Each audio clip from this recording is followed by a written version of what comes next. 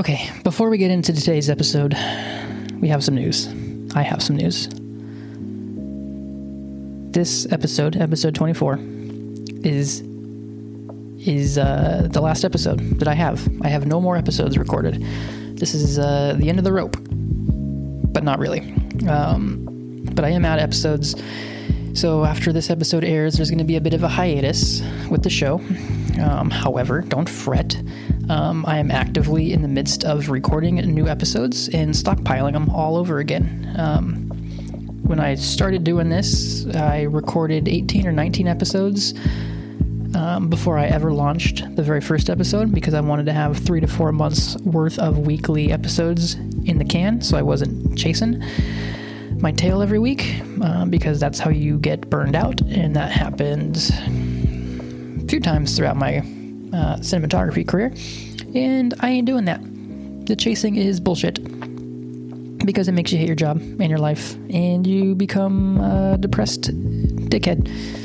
So, yeah, we're out of episodes, but I have a whole guest list of people that I've reached out to, and like I said, I am actively recording brand new episodes, so I'm not stopping this. I'm not gonna give up on it. I love doing this. It's been a lot of fun. I make no money doing this. I lose money doing it, but it's okay because it's worth it. And yeah, so there's gonna be maybe a month or two, maybe a little longer. Maybe we'll come back the first of the year. So there's going to be a hiatus after this episode. But if you follow the Instagram account, I'll be posting stuff, keeping everyone up to date. But do not worry, I'm still actively recording episodes. Brand new episodes are coming. Do not worry. I assure you, this shit ain't going anywhere. We're going to keep at it and get another 3 to 4 months worth of episodes in the can and start dropping new ones. So just wanted to put that out there before we get into anything else. But if someone wants to come along with some Joe Rogan money and pay me $100 million like Spotify, I'll drop everything else and do this full time. But otherwise, that's how we got to roll. Take a little break, stockpile another hopefully 20 or so episodes, and cover my bases for 4 or 5 months. And yeah, that's the plan. Anyways, episode 24, Jake Isaac, Red Bull, TLD, GasGas Racing Factory Mechanic. Met Jake this year doing the TLD docuseries project that is getting very close to coming out, at least a teaser anyways. Should be out this month. Jake is Pierce Brown's mechanic at TLD, and this was a good conversation, a lot of fun. Jake's a really rad dude. He's got a very, very outgoing personality. Super rad dude. Him and I mean, I've really bonded with the whole team, the whole crew. But on race day, Jake and I have been doing this thing where we ask each other just random questions throughout the day on race day, and just a way to keep things kind of fun and light on what is a rather more serious day. So we get into Jake's whole story. Jake grew up in Whittier, California, and used to race flat track, and then got into working on his own bikes, and that turned into wanting to become a factory race mechanic. And he's got a pretty wild story of literally thinking at like 18 or 19 years old he was actually going to go work for factory Kawasaki. And he shares that whole story, which was very interesting. And then talks about how he ended up having a job interview with Mitch Payton at PC, and how that went and didn't end up happening, and then how he ended up getting his first real mechanic job at the Bar X Suzuki team, working for Preston Kilroy and then Derek Drake, and then how that landed him a job on the Red Bull TLD GasGas factory racing team with Mr. Pierce Brown. Super rad story. And I always know on like race day and stuff, there's always people coming up to the tent asking, hey, how do I, who do I talk to hand over my resume, or how do I become a mechanic, that type of thing. There's no real clear-cut answer to that. It's kind of the same as kind of the filmmaking side of this shit in the dirt bike world. There's no real clear-cut path. And the same applies, I would say, for mechanics. But if that is something you're interested in, this is the episode. Jake answers, I feel like, all those questions and tells the story, his journey, his struggles, the ebbs and flows, the whole thing. Super rad conversation. Really excited for everyone to hear this and hear the stories and his interview with Mitch and the silent treatment from Mitch and how he planned for the silent treatment and how he ended up at Bar X with Larry Brooks and not really knowing the status of Larry Brooks and what he had accomplished and that being a blessing in disguise. And rad conversation. So I hope everyone enjoys, and when the season rolls around for A1, go say hi to Jake. Good dude. Super good dude. All right, what else we got here? We're on Instagram at _the failed experiment. Black and white portraits of each guest that I haven't done for the last couple episodes because unlike digital, I got to actually shoot my whole roll of film before I can turn them in to get developed. And I have black and white portraits of Jake, but I'm not able to drop my film off until tomorrow because I just finished shooting on that roll. So check back later this week for black and white portraits of Jake at the race shop. And other guests as well, reels, whole deal. And then what else? Facebook, Twitter, X, whatever the fuck they call it. We're there. YouTube at _TFE. All the reels from Instagram migrate over to YouTube as well, but I'm behind. And if you want to support further, at Venmo, Kyle Cowling, donate a couple bucks to a sponsorless podcast. Or if you check out the show notes, there's a new feature in here where you can subscribe directly to the show and throw a couple bucks every month that way if you want, or don't. Your choice. And what else? Wish list, guest wish list. You know the drill if you've been listening. Jenny Taft, Brittany Force, Molly Carlson, Toby Morse, Matt Rubano, Ronda Rousey, Jenny Taft, and I don't know if I mentioned Jenny Taft, but seriously, come on. One of you fuckers knows her. Link it up. I would love to make it happen. I think it'd be super rad.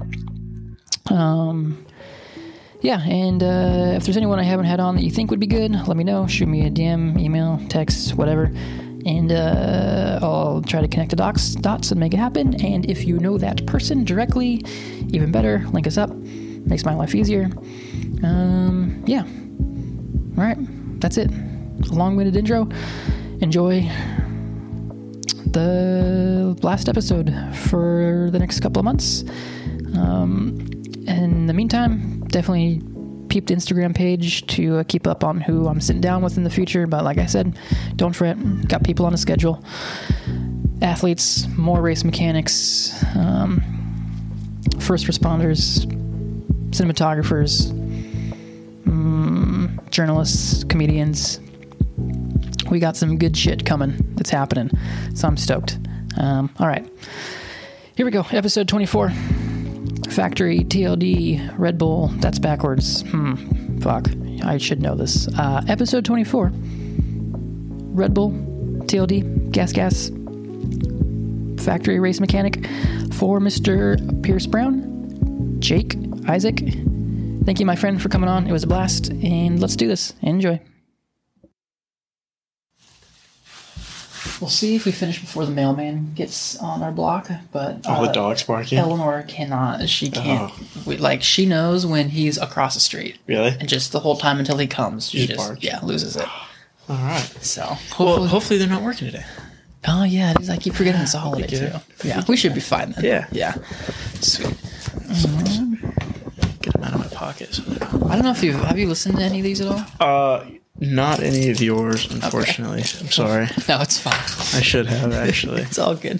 The one I did want to watch, didn't you do one with film guy Tom? Yeah. His isn't out yet. Okay, that was one I wanted to listen to. Because you did that in the hotel, right? Yeah, we did it at Unadilla Friday night. Yeah. That's right. Because I saw you posted about that. I'm like, when is that? Cool. Actually, I can pull up when that comes out. Yeah, he isn't out yet. His was pretty good. His comes out Monday, September 25th. Okay. And then you'll be in October. All right. That'll be cool. Try to Yeah. push these out, do my make it easier on myself. So I'm For not sure. Yeah, you don't need to just pump it all out at once. No. Next day. No, oh my gosh, no.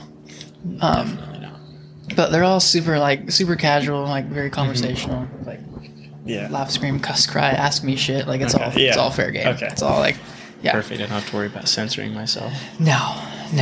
It's cool too, to sit down with you, as a race mechanic, because I know, I see it and hear it, hey, how do I become a race mechanic? How do I get your job? All the time. Yeah. Now you have a calling card. You can be go listen to this. Actually, here you go, episode 135. Yeah, talk all about it. Yeah. How close do I need to be to the mic? If you can bring it to the edge, closer the better. Yeah. Perfect. Yeah. Sweet. Just talk right into it. Yeah, make love to it.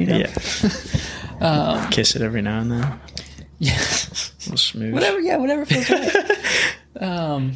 Sweet. So I like to start kind of at the beginning with everyone and just kind of work our way through. And we might jump around too. Okay, that's fine. I mean, my background's pretty wild, so it's just all over. There's a lot of little things that have led to where I'm at. I'm stoked to get into it. Yeah. And I have at the end I ask everyone a handful of questions, the same questions at the very we do end. on race day. Yeah, what we've been doing on race day.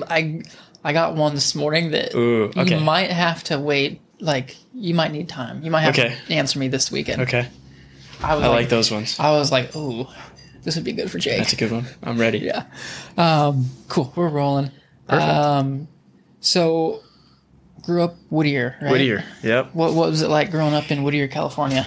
Well, my mom's from Michigan. My dad's from Canada, Niagara Falls area. Okay. And they both came out here and said, this weather's too nice, we're not leaving. Mm-hmm. And then they actually lived in Culver City, then moved to Whittier when they got married, had me. But Whittier's kind of weird in a way that it's not very well known. It's not like a Long Beach or one of those places. Mm-hmm. It's kind of a small, where is that again? And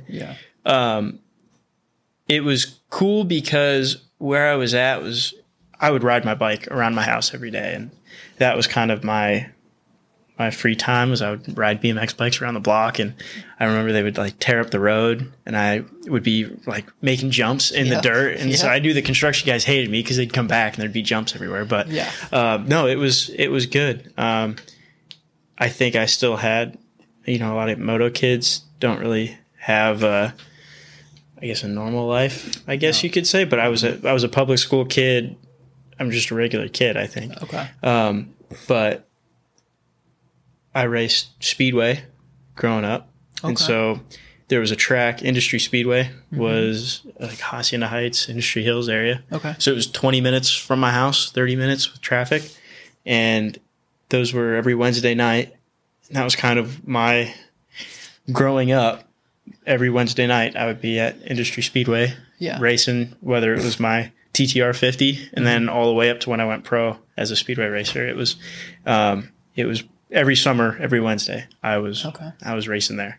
So no, Whittier was cool. And then I stayed there all through high school, and it was only recently I moved out. I went to West Virginia for 6 months to be for the motorcycle mechanic school, Scotty Adkins School. MMI or something different? No, it's called Pro SX MX Tech in West Virginia. Okay. Scott Adkins runs it. He was a mechanic for Star, and he's got he's got his own whole long list of riders he's worked for, and then he moved back home, started his own school in West Virginia. So I went from Whittier to West Virginia for 6 months, and then came back, and then I moved to Menifee, where I live now.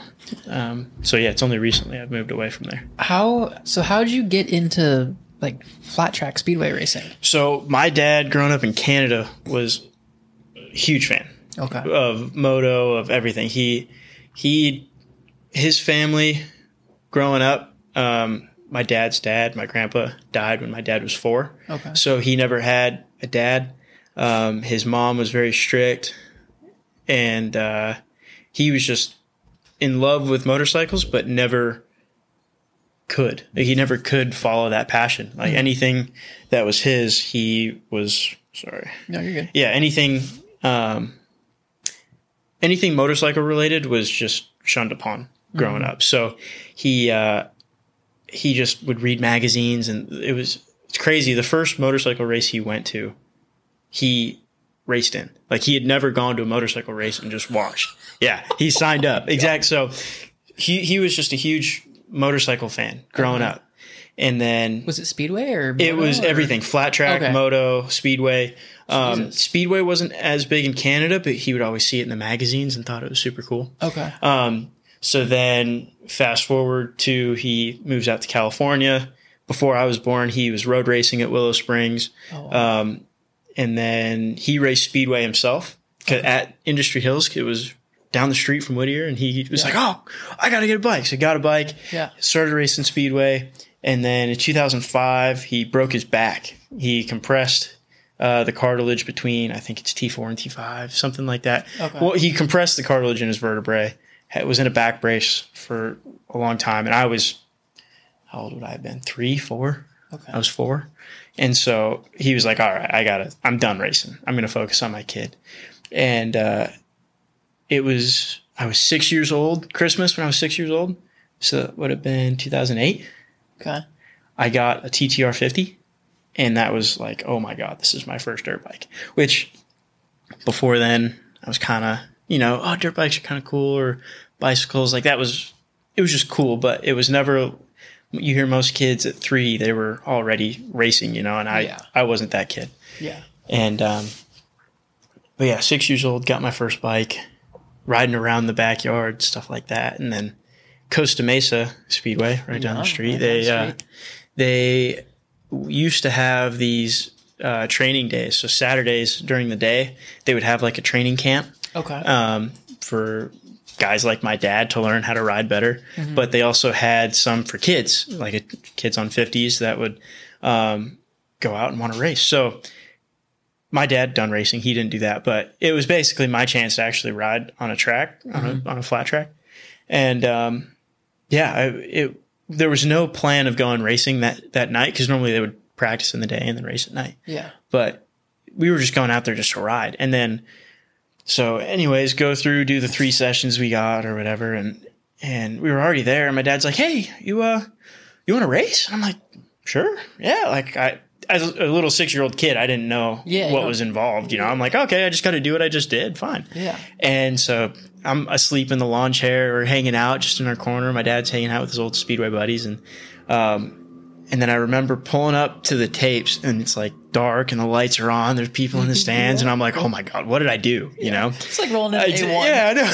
It was my version of A1, basically. Yeah. And I had no idea it was A1. So, so then I go out and go out and do it. And, it was, I got dead last. I think I got lapped. I didn't care though. It was fun, know? Yeah. And that was the whole basis of me riding growing up, was it was just something. Hey, Eleanor. Mailman.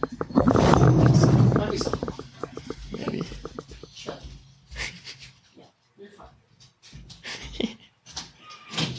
Do you want to rewind? No. We're good. No? Okay. We rolled the punches here. All right. So, anyways, that was the whole basis for me and my dad racing, was just to have fun. It was time for me and my dad to just be together and grow up. Just go to the races, have fun, hang out. Yeah. And then that evolved to, me, they called it the National Championship, where for the big bikes, it was one night, Costa Mesa Speedway National. And so that was my, pro motocross championship, whatever you want to call it. Yeah. So it was one night, and towards the end of my Pee-wee career, I had made a bet with my dad, okay, if I win this, Dad, I'm going to get a bike with a clutch. Because at the time, I only had a TTR 50. Yeah. And we didn't have money growing up. There's other kids that got KTM 65s and all this stuff. And so for me, to get a bike with a clutch was like the next step. And anyways, fast forward, I win, and I throw my goggles in the stand. It was a whole thing. I was so pumped, and but I got a CRF 80, and so that was my bike with the clutch, and but worked my way up, and then so that was at 50s, and then the CRF 80, whatever. There was Billy Hamill's Speedway Academies, which was. They teach kids how to ride an actual speedway bike, or a junior speedway bike, they called it. Mm-hmm. And this was out in San Bernardino. Basically, you'd show up, get your boots with a steel shoe, and you get to ride a bike and get taught by Billy Hamill, who's world champion. Like, guy's legit. And again, it was one of those things where my dad and I were just going to go out for fun and see what happened. Yeah. And they were these spec 150s. They're like the Chinese 150 pit bike motors that they put in junior speedway bike frames. Okay. And it's basically just to teach kids the fundamentals of sliding a speedway bike. They don't have enough horsepower to ride it like you would a 500, but it gives you the fundamentals of sliding. So for me, it was the highest CC bike I've ever ridden. It was a 150, and he's basically, Billy Hamill, he's basically just telling you, like, just be smooth with the throttle and learn how to ride the bike. And I'm out there, my neck's swinging back and forth, and I've got my helmet. It's like, it's throwing my neck back. Yeah. And my dad tells me, it's the story now, but he's like, yeah, Billy looked at me and he said, I don't think this kid's going to work out, you know? and then fast forward, I'm winning junior national or state championships and third in the nation. But anyways, it's funny that the first day my neck's thrown back and forth, and Billy's like, I don't think this is going to work. Yeah. But same thing that led to me getting a junior speedway bike, and then me and my dad racing, and then working on the speedway bike in the garage and getting better. And my dad's like, okay, we got a couple of years before he's going to get good. And then I'm battling for wins. And my dad's like, damn it, like, this is going to cost a lot of money. So then this is a 150 class. So you're going through a tire half a season, you know, like you don't burn stuff up, and you just put pump gas in it. You're fine. Yeah. So then go to 250s. Same thing. My dad's like, all right, 250s, whole new class. These kids are way faster. It's going to take them a year, 2 years before he starts getting up to speed. First race, I'm battling with the national champion, trying to win, right? And my dad's like, damn it, dude, this kid keeps spending money, right? And so we keep on racing, figuring it out. And around that time, when I moved up to 250s, even before on 150s, but that was when I was really getting into working on the bikes and tuning. And in middle school my first Supercross race was 2011.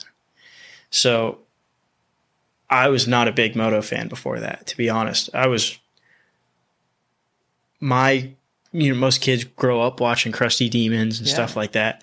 I had a VHS tape of the 1999 Gravity Games with Travis Pastrana. Okay. And that was my Krusty Demons was the Gravity Games, which it's not, it's nothing special, but it was the Foo Fighters edit with Travis Pastrana doing the Lazy Boy, and it was just cool to me, Yeah. And so I didn't know any of these names. Like, I knew Chad Reed and James Stewart because they were Chad Reed and James Stewart. But with my first race, my first Supercross race, I should say, me and my dad are walking around the pits, and I'm seeing the semi truck and just everything. And I'm like, wow, this is cool. Yeah. I had never seen anything like this before. Yeah. And my dad knew one of the guys that worked at Dunlop. Growing up racing, they grew up in the same area, and my dad had no idea. Like, they hadn't seen each other in years. Les Washbon's his name. He's passed now, but Les. He was changing tires for Dunlop, and I see my dad, and oh, hey, how you doing? And I got a tour of the Dunlop truck. That was the first semi truck I ever got a tour of, and I'm like, oh my god, look at all these tires! This is so cool. Yeah. Not even in a race truck. I was just in the Dunlop truck. There's nothing special in there, but it was just so cool to see the behind the scenes of everything. And that kind of sparked my this is actually really cool. And so kept that in the back of my mind as I'm growing up racing. And I'm kind of jumping all over the place. Yeah, here, what with going to the Supercross in 2011, what even sparked the interest for you guys to be like, hey, let's go check this out? So my dad was like, oh, he's always heard about Supercross. And we had Speedway buddies talking about, oh, are you going to Supercross and stuff? But we had never been. I went to a Monster Jam before I went to a Supercross, which is crazy to say. But, it was mostly just people talking, and we weren't that big of moto fans growing up. It's crazy, but we weren't. Yeah. And it wasn't till then that we got really into it. And even then, I was always more into it with my dad because I was keeping up with all the riders and who's up and coming, and that's the same to this day. Well, so like, aside from like your tour of the Dunlop rig, like just being like in the stadium at night on the lights and like watching that, like as a, how old are you? Like I was 10 or 11? 9? I was okay. 9. Yeah. Well, like, are you just like, holy shit? Or definitely, yeah. Oh yeah, we hung out in the pits. We had chicken wings. We went to Albertsons and we get these. I don't even think they have them anymore, but this is like the memories that I have going to Supercross with my dad. Was they're like honey wings, and my dad would get like the buffalo wings and add his own hot sauce to them, and we'd just sit in the bed of the truck, wait for the races to start. I'd bring my bike and my scooters, and we'd all just hang out. Yeah, and then we'd go tour the pits, and then during the racing we would always go to A1 Angel Stadium, and it was freezing cold the first time we went, and my dad was like, oh, I didn't want to like get condiments or anything. Like I just got plain hot dogs. I'm like, cool.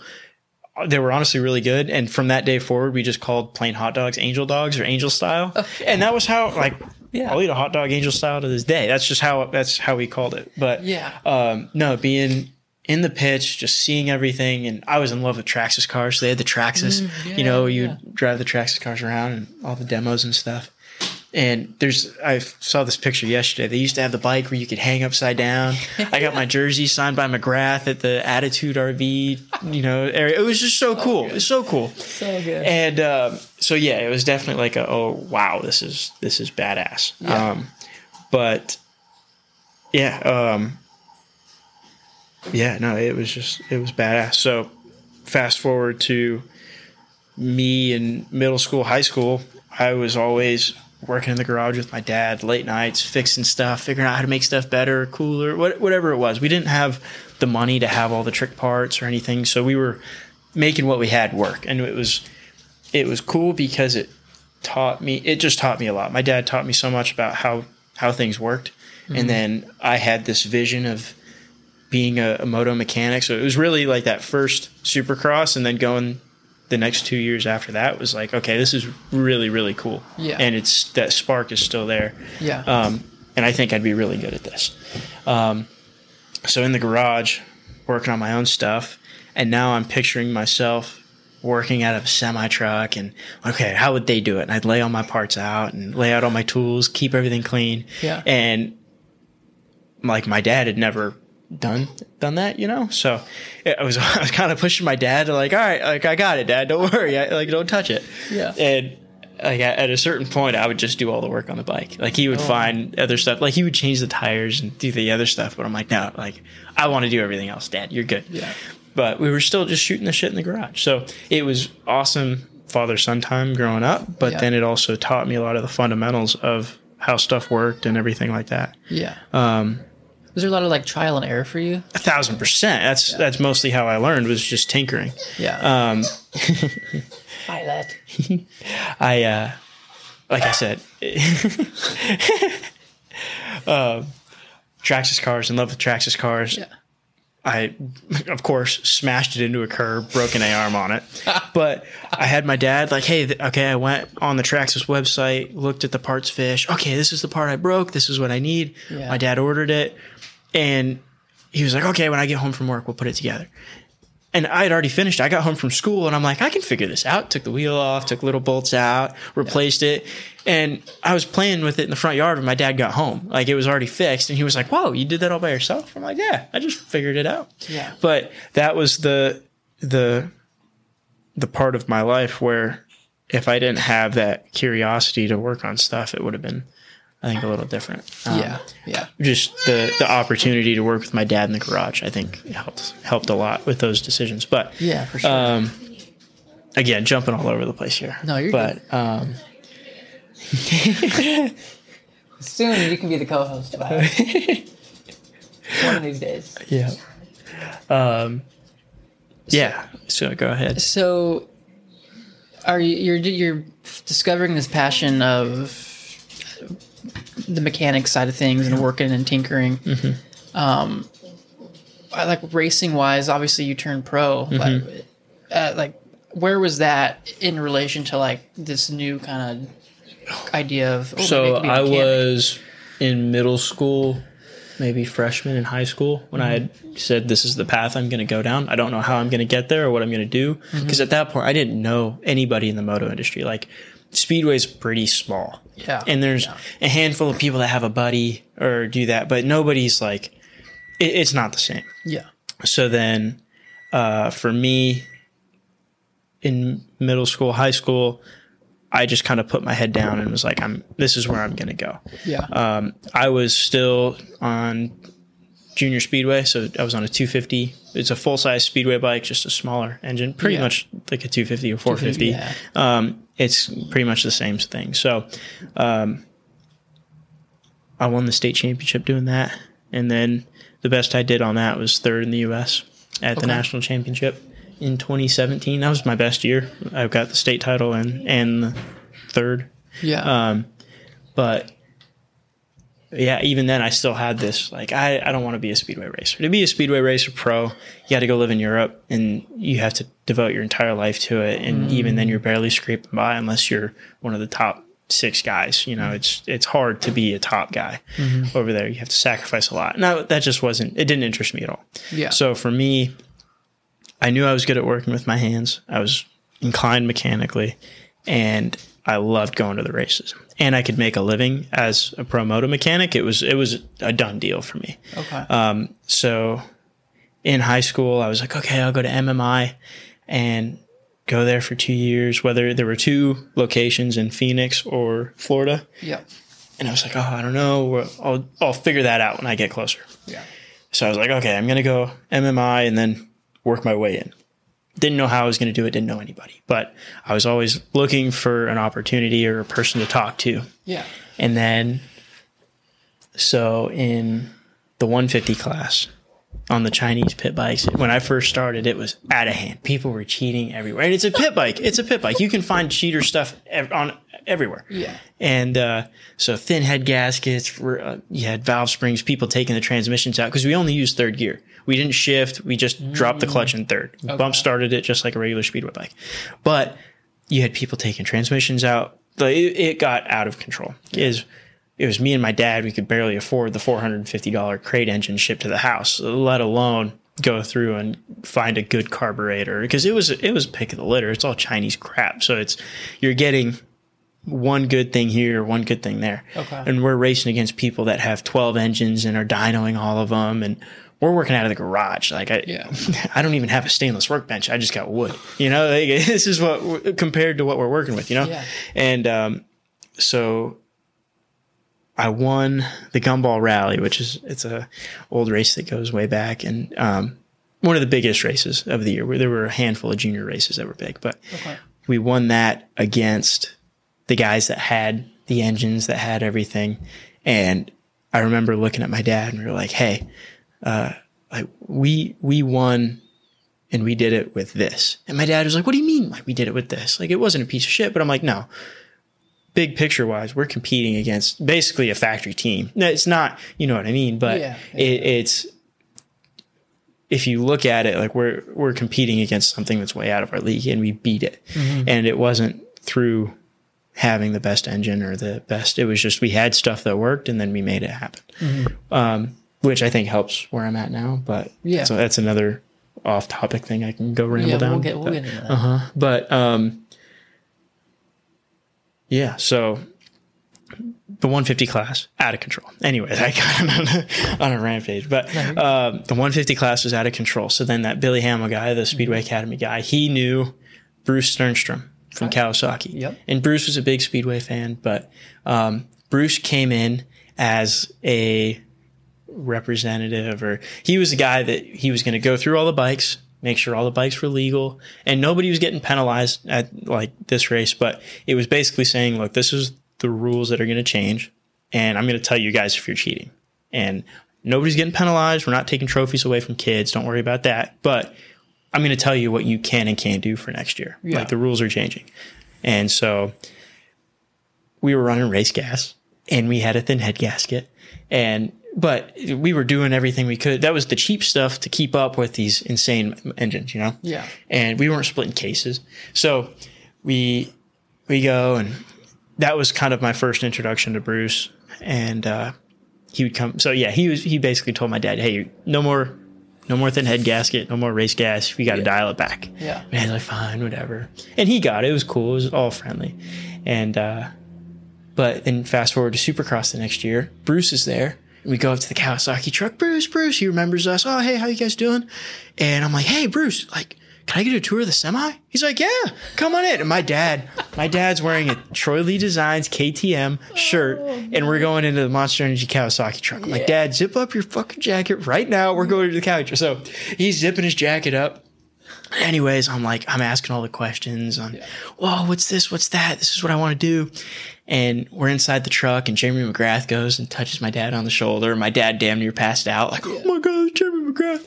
And so I'm in heaven, but my dad's also in heaven too. This is the first semi truck he's ever toured. So just to see it and be there, it was so cool. And it solidified my decision that I thought What year was this? 13, 14, I think. Okay. So it would have been like what, RV and Weimar at Cali at that time? Maybe? I think so. Cause RV was my dude. That was my guy. Okay. And, I can't remember. Yeah, I think it was. I think that's what. I think it was RV Weimar. So,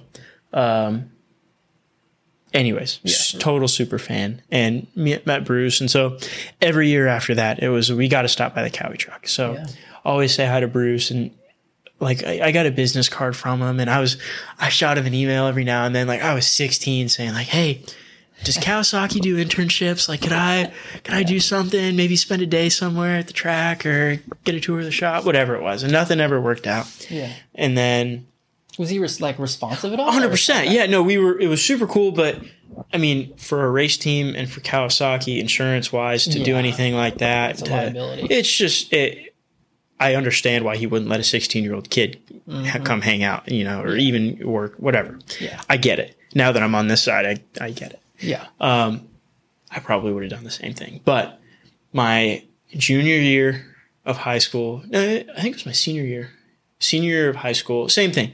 Every year we'd go in, I'd meet a handful of other people, or I would go on the mountain bike rides at the Laguna store for Troy Lee Designs. Okay, yeah. I met Troy on a group ride. And I'm just a little kid that races Speedway. And I'm like, Troy, hey, so I race Speedway. Do you think I could get a sponsorship? And then he gave me a discount code or whatever, whatever it was. That's cool. And so that was just my little things to get into the industry and just get my face out there. And Troy doesn't remember that, but he barely remembers my name now. But I've met him so many times. Every time, no idea who I am. And I get it. That guy meets everybody. So, I get it. But, senior year of high school, again, I'm like, okay. But at this point, I had 100% committed to this is what I'm going to do. And I got family members saying, oh, are you sure? Like you could do so much more.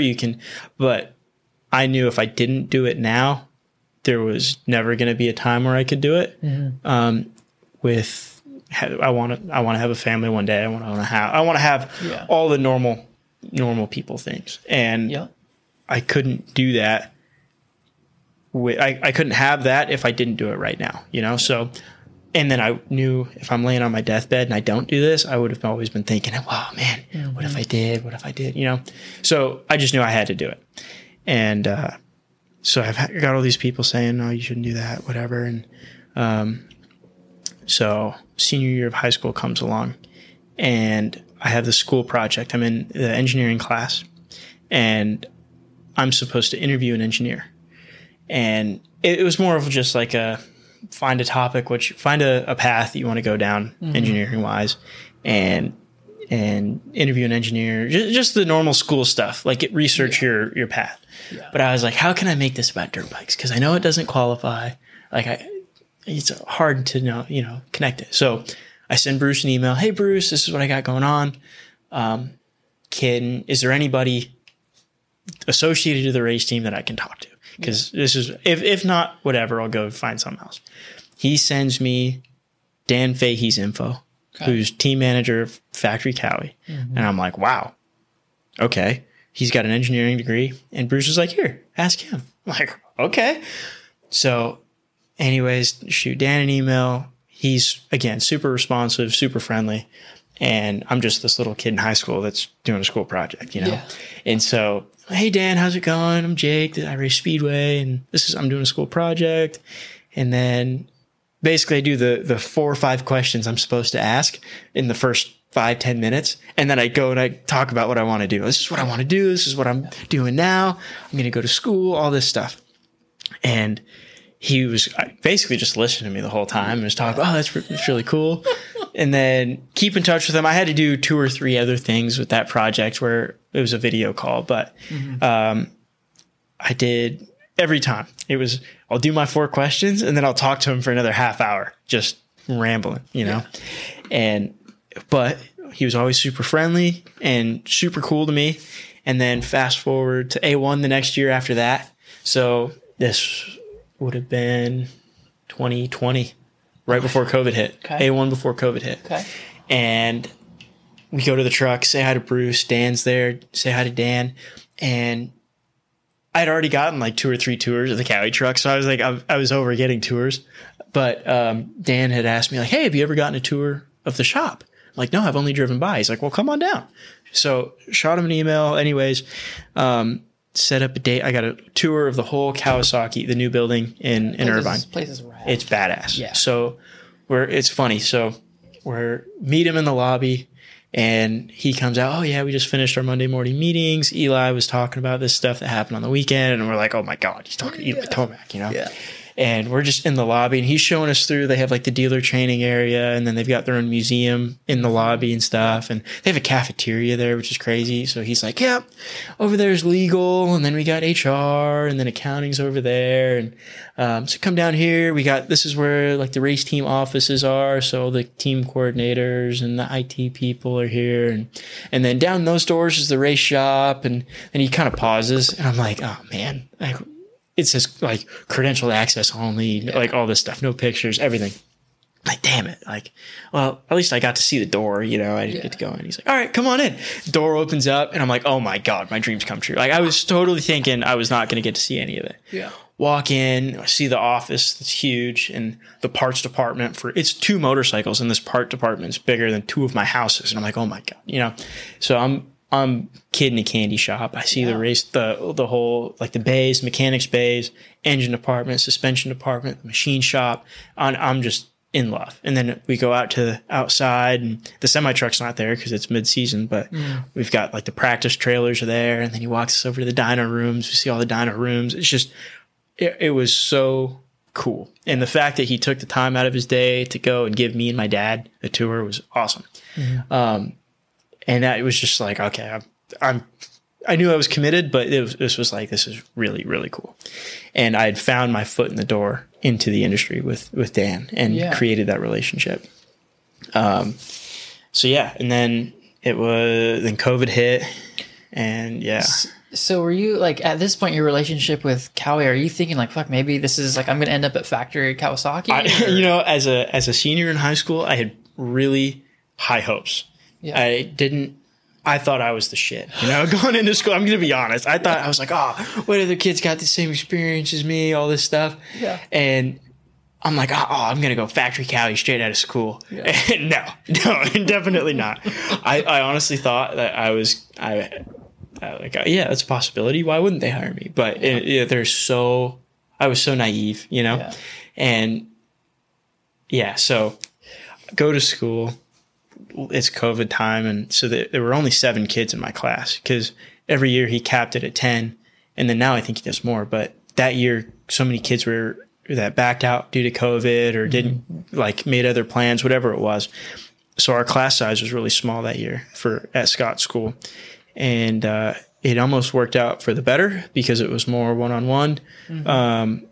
But I pretty much just put my head down and learned the bike, and got in, got out. So the course is 8 months long, and you work on every brand, and you get to talk about each thing. But really, all that I went to the school for was to learn a motocross bike. Because up to this point, the closest thing I had to a motocross bike was a WR250, a 2002 WR250. Yeah. That was a big difference to a 2020, factory race bike, fuel inject, whatever. So a speedway bike is not the same, and an old desert bike is not the same either. So I didn't have the confidence. I knew I could figure it out, but I didn't have the confidence to show up and say, okay, I know what I'm doing. I didn't know how a wiring harness worked. I knew how it worked. I didn't know, okay, what's this plug for? What does this plug do? Just the little details. So that was my purpose of going to the school, was I want to learn how a motocross bike works. The racing side, I know. Like the other stuff, I knew or was confident I would be able to figure out very quickly. Yeah. But I didn't have the access to a motocross bike. So go to the school. First bike was a Honda. And then I think I did Cowie, KTM, Yamaha. Like I did the brands. And so after 6 months, you're kind of teaching yourself, because you're tearing down and reassembling these bikes all day. So you do the engines, you do the chassis, and then you have a final build where you do everything together. And you're just doing practice builds. I'm splitting cases, pulling everything out, tearing apart the transmission, rebuilding the transmission, putting the whole thing back together. Same thing with the chassis, and I'm sitting here studying everything. But at a certain point, a lot of these bikes are the same. You have your injector, you have your air temp sensor, you got your condenser, your engine goes in here. Like a triple clamp's a triple clamp no matter what bike you're on. You may have one or two different things, or the swing arm and the suspension all goes in the same way on every brand. So there's nothing unique. Yeah. But the way that the harness routes, that's the unique stuff. But even then, I was learning it. You do it twice and you know how it goes, So I was like, okay, I'm kind of over this a little bit. Like whatever brand I'm going to work on, I'm going to have to do all this again, because it's going to be a race bike. Yeah. And so 6 months goes by. It's like April, Easter break. I come back and I'm like, all right, I'm over this. Like I've taught myself pretty much everything. Suzuki was the only bike I hadn't worked on yet, but it's the easiest bike. There's no electric start, all that stuff. Yeah. And I was like, I don't need to learn a Suzuki. I'll probably never work on a Suzuki. And the first race team I work on is, of course, Suzuki, which is ironic, but I figured it out. It all worked out. Yeah. But, so go to school, come back. I worked for EMT Racing for 2 months, changing tires. I was Tyson Johnson's practice mechanic, which I learned a lot of the day-to-day stuff there. Being a practice guy, and okay, what's the schedule, the stuff that I didn't know, and the stuff that you don't teach in school, how to wash a bike, washing a bike, but there's a lot of little things to it, like where not to shoot water in, what to focus on, the process, the efficient way to do stuff, just little stuff like that you don't get in school. In school, you basically just learn how to tear the things apart. So the day-to-day stuff was what I learned there, and how to change a tire without breaking my back. That was I changed a lot of tires in my 2 month stretch there. I was at Mammoth changing tires, like and I was the youngest kid there, so I got handed all the tires. It was only until they got too much that other people would step in. But so then I did that for 2 months, and it's mid-season, and I'm like, all right, like I want to be on a race team, and I'm doing little stuff. Worked at a street bike shop. I worked for Specialized, which was actually that was a really good job. I wanted to stay working at Specialized, and I was working for my buddy racing Speedway, Wilbur Hancock, and I was like, okay, I could go to Sweden with him. Like he's on a good path, and there were a lot of things up in the air in that. What was that? 2021. Okay. 2021. Yeah. So I was like, summer of 2021, I was like, what am I going to do? I don't have as much experience to get hired right on a race team. Like most race teams, they want somebody that's done it for a year at least. Mm-hmm. And I didn't have that. So all I had was people I knew and the passion to keep digging. So anyways, working at Specialized, I go to Paula 2, the last race of the year, and I'm going around to everybody I know. And I didn't know that many people in the pits, but Matty G, Shimoda's mechanic. He went to the same school as me. And so one day I drove out to PC and I was going to drop a resume off and I was just going to drop one off. So I think it was a holiday. It was a day where not everybody was there. Yeah. And so they had the side door, the shipping and receiving door open. I walk in like, hey, I'm dropping off a resume for the race team. And I brought like 3 or 4 with me just in case, whatever. Yeah. And it's just one of the shipping dudes that are like, okay, I'll throw it in the stack of all the other ones, you know? And I'm like, all right, cool, whatever. The guy that I originally went to talk to wasn't there. And I knew they weren't going to just let me go into the race shop to talk with anybody. So I was like, all right, whatever. I dropped my resume off. I've done what I can do. I turn around and Mitch Payton is coming in the door, coming out of his van. And I'm like, oh, this is my time. Hey, Mitch, how you doing? Just dropped my resume off, hand him a resume. And I just start talking and talking his ear off. And he's like, okay, yeah, we might be needing somebody. And all right, thank you, Mitch. Talk to you later. So he goes on his way. I go on mine. And I'm like, oh, my heart's 1,000 beats a minute. So I'm like, oh my God, I just gave my resume to Mitch Payton, you know, hopefully it works out. Were you even like, you see him? Are you like nervous at all? Or I was so nervous. I was so sweaty, everything. This is my first time ever meeting the guy, let alone talking to the guy. Yeah. And this is what I want to be my boss. Every time I drive past Pro Circuit, I'd be like, I want to work there one day. Yeah. And that's how passionate I was and determined I was to get to where I was. I basically, whatever the word is, manifest. Like a lot of people talk about that now. Like I talked to myself like, this is what I'm going to do, and told myself that. So now that the opportunity's right in front of me, it was kind of like, oh shit, what do we do now? Yeah. So anyways, dropped my resume off. I'm like, okay, we'll see. You know, it's mid-season. Going back to Paula too. So I had dropped my resume off maybe a couple of weeks before the last Paula round. And so I go to Paula and hey, Matty G, whatever. Matt, dropped my resume off to Mitch. I was just wondering, can I talk to somebody? And he's like, oh, yeah, he's working on his bike. I know I'm not bugging him. And there's all the kids asking for plastics, and I'm just standing off to the side. And so Kyle Defoe comes out, McAdoo's mechanic at the time. He comes out, and he's got my resume. And he's like, hey, so who are you? What's going on? I'm like, oh, I want to be a mechanic. I dropped my resume off to Mitch. I really want to be a mechanic and I want to work for PC. And because it was really the only place I knew, you know, the only place I had an in. And Kyle's talking to me, okay, you know, we'll keep in touch. And then he's like, how do you know Dan Fahey? I'm like, oh, well, you know, I gave him the whole story and how we're buddies or whatever, and kind of inflated the relationship a little bit, you know, whatever. But he's like, okay, yeah. And then I'm like, okay, maybe it'll work out. Maybe it won't.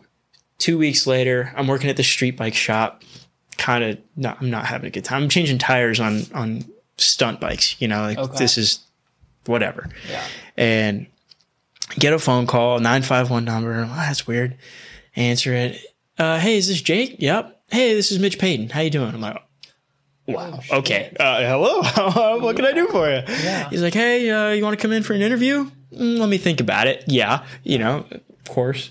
So come in like the next week and Mitch does his thing. And at this time I hadn't heard stories, but like with my mom, we've practiced job interviews. So I had an idea of what it was going to be like going in. So he's like, okay, just wait right here. Guy goes stand in the corner and outside his office, and I stand there. You know, I hear all the stories now. Like he tests people, you know? Yeah. So it's 25 minutes, 30 minutes, and he's going around. He gets in the elevator, goes upstairs, and all that stuff. And I'm like, all right, whatever. I'm not leaving. What am I going to do? Walk out? Like, this is what I want to do. Yeah. Finally, he comes down. All right, comes in, pulls out somebody else's resume. And I'm like, Mitch, I got one right here. Oh, wrong Jake. Sorry. Whatever. And he starts talking about Speedway and he's like, so moto, you don't have a lot of moto experience. I'm like, yeah, but I have a lot of racing experience. You know, I've raced pro. I've been a pro mechanic, like been pro Speedway mechanic. Like I've won a title as a mechanic, like for another kid, you know, it's not new to me. It's just motocross. Yeah. Okay. All right. And then he brings in Kyle. Kyle's like, basically we're just doing a job interview and he's okay, we'll be in touch. No, he doesn't go through with me. Then Kyle, this was a couple weeks after, and I knew like, okay, I didn't get the job. They filled other spots, whatever. So then Kyle shoots me a text saying, "Hey, Larry Brooks is looking for a guy for Bar X Suzuki. I gave him your number. He's going to call you in a couple minutes." They get a call from Larry, and I'm like, at this point, I just wanted a foot in the door anywhere. Yeah. So I was like, okay, it's Suzuki, kind of a satellite team, whatever. But at that point, it was either I take this job or I go work at Specialized for another year and maybe go to Sweden with my buddy. And it was like a maybe, or like, do I want to do this? And he's like, just come on down, come look at the shop. We'll talk for a little bit and see if you want to do it. Come on down, and it smells like I get Pro 6 just blasted with race gas. And now I don't get that because my nose is blind to race gas and stuff. But it was just this, like, this is really fucking cool. Yeah. There's bikes lined up, and like, oh yeah, that would be your bay right over there. And I was just, this is really cool. Semi trucks outside, all this stuff. And it was an early morning. It was a Sunday morning. Met Larry at the shop at like 7 because I had to go back to Costa Mesa to work at Specialized. Okay. But I knew, like, if I wanted to do it, I'm going to do it. Yeah. I'm going to make it happen. And so took the job, did it, started working for Preston Kilroy. Okay. At Bar X. My first day at the Supercross. So I went to State Fair on a Friday, moved my toolbox in, kind of got all that dialed. And then Monday was first day of Supercross at the Suzuki test track in Corona. Okay. And so go to the track Monday, meet Preston, get my shirts, whatever, got bikes there, whatever. And Preston was just learning Supercross. He just came up from amateurs, first pro year, and does his warm up, comes in, and I'm doing my bolt checks, whatever. Like, I'd never done this before. Like, what do I do? You know, which I had through EMT, but this was like first time with the Suzuki. I'm in it. You know, this is my responsibility. Yeah. And so yeah, it goes out for his second session, and there's this one rhythm along the road, and it ended with a like on-off right-hand bull turn. And he cases the off and goes shoulder first into the bull turn, and the bike goes sending over, it almost hits the fence. And my first day, he breaks his his arm, breaks his arm right at the shoulder. Okay. It was his bad shoulder. So my guy's out. Like, I got hired to be a race guy, and first day on the job, my guy gets hurt. Yeah. My bike bars are bent, everything. So my day was over quick. Fixed the bike up, whatever. And so then I'm just in the shop, and so Big Mac was the engine guy. Big Mac was the shop, everything pretty much. Crew chief, engine guy, everything. So he basically, I framed my bike, cleaned it all up, went through it all. And he was like, okay, well, you're going to dyno engines. You're going to put dyno engines in your bike. I'm like, okay, cool. So that was all I did was engines in and out, just doing dynoing engines. And, but it was moments like that helped me in the future. It's the things in the moment, like, crap, I got to do 8 engines today, but I figured out how to change an engine pretty quick and all the little shortcuts and stuff. Yeah. And it worked out because then Derek Drake needed a mechanic, and I was free, and I had kind of proven myself a little bit.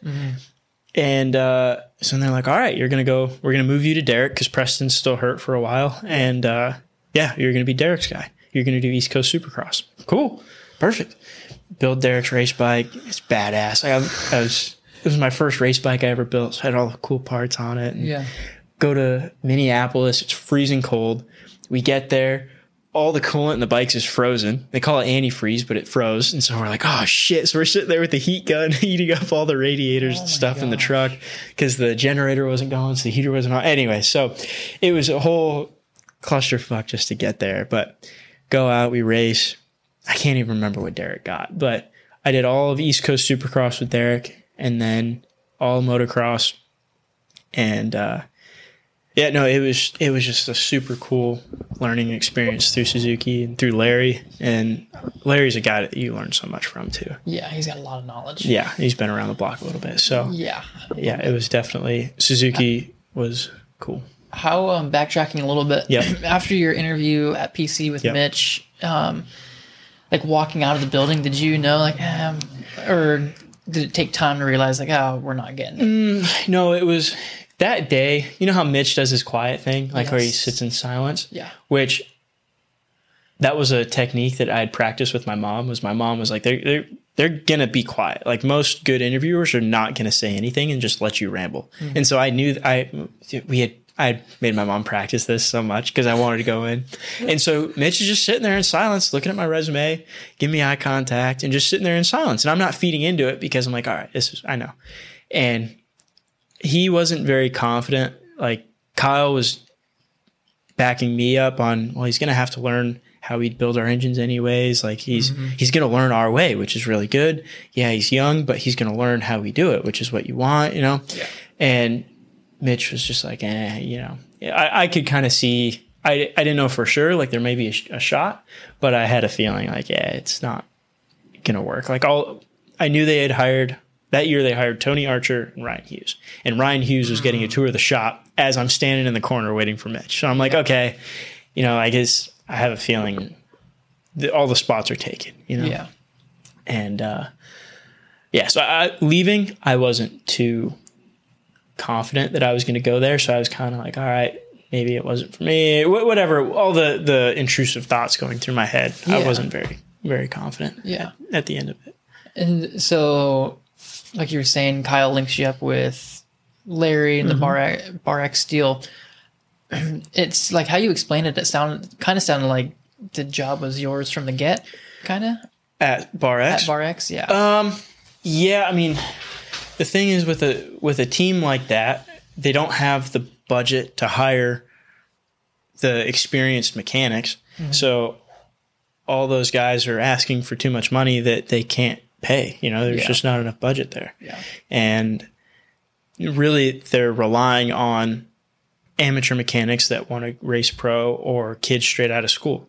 So they needed a guy for Preston, and I was the last mechanic they needed to hire. They just had one spot they needed to fill. And the fact that Preston was going pro, Preston's mechanic moved. He worked for Mumford, Mudo. But yeah, they just needed a mechanic pretty quick. And I was a kid that couldn't say no, really. Yeah. So it worked out. They were going to hire me. The fact that Kyle spoke on my behalf, that Kyle wanted to hire me, that Larry was already sold. He was just like, okay, I know this kid's good. He's already been vetted. Yeah. I don't need to do the whole interview thing if they already did that at PC. Yeah. But it kind of was mine from the get-go, but it was still like, we don't know who this kid is. This kid could be a 10 or a 2, you know? Yeah. So almost, yeah. Yeah. So what, like, once you have that job and like you're in it, you're doing the whole tour. Yep. You're in the circus. Like what's that like as a 19-year-old? I was 19, kid, and you're a race mechanic on a real deal team with a manager that has some pretty heavy statistics behind him. You know, to be honest, I hadn't known that much about Larry before that job, which is crazy, but it might have been maybe like a blessing in disguise. It honestly was. It was, because I had I think I was so nervous going into Mitch's because I knew it was Mitch Payton, but it was just Larry Brooks in my head, you know, not knowing the background and all the things that he was a part of. When I went in there, it was easier for me to just walk in and say, this is who I am. I didn't have to overthink it and sit in silence with Mitch and, do that whole thing. But, it was a blessing in disguise, but ultimately I think it led to where I am now. Yeah. What were some of like the trials and tribulations for you? Like once you're in it and you're like race day, like, because like you said, you're not learning this stuff at school. So you're learning on the fly on race day. It helped that I did East Coast because I got to watch the West Coast races. I was the kart guy for the West Coast races. So I had Otter, Tyler Mickelson. He had been around a while. Mudo had been around a while. So it was really just the three of us, and then Big Mac and Larry. Like all those guys knew the day-to-day schedule. So for me, I just kind of sat back and watched for the first couple rounds. Yeah. It was just, what are they doing in between races? what needs to get done. And so when they're checking clutches, when tires need to go, at the time it was Pirelli, now it's done that. But what do I do with the Pirelli truck? Like, do I just drop a tire off? Okay, you got to write the card. Okay, what tire do you want? And just all the little, where's tech inspection? We didn't have, tech inspection was a little weird that year. We still just signed our name, but there's no sound check. But what's the process, you know? That was the biggest and most shocking thing to learn. Yeah. But it's just a part of it. Track walk. Like my first track walk, I was peeing my pants the whole time. It was so cool. And there's all these guys that I'm walking next to, and don't wear your nice shoes on track walk. I learned that, you know, it's on a speedway track, you can get away with it because it's DG. It doesn't stick to your shoes, but you can't do that at a supercross track. Nope. But, just all the little things that were involved with it. I was fortunate to have experienced guys around me, and then to watch it. So going into Minneapolis, I had already been to 3-4 races behind the scenes. It wasn't my first race. It wasn't like I'm going to A1 and getting literally thrown right into it. Yeah. So I had known like, hey, you got to go to tech, get your practice sticker, get your transponder, and then, okay, what time's practice? Here's what you do in between. Check your spokes, check your clutch. Like with Derek, I had to check the clutch. But yeah, it was all the little things that you check and go through and all that stuff. And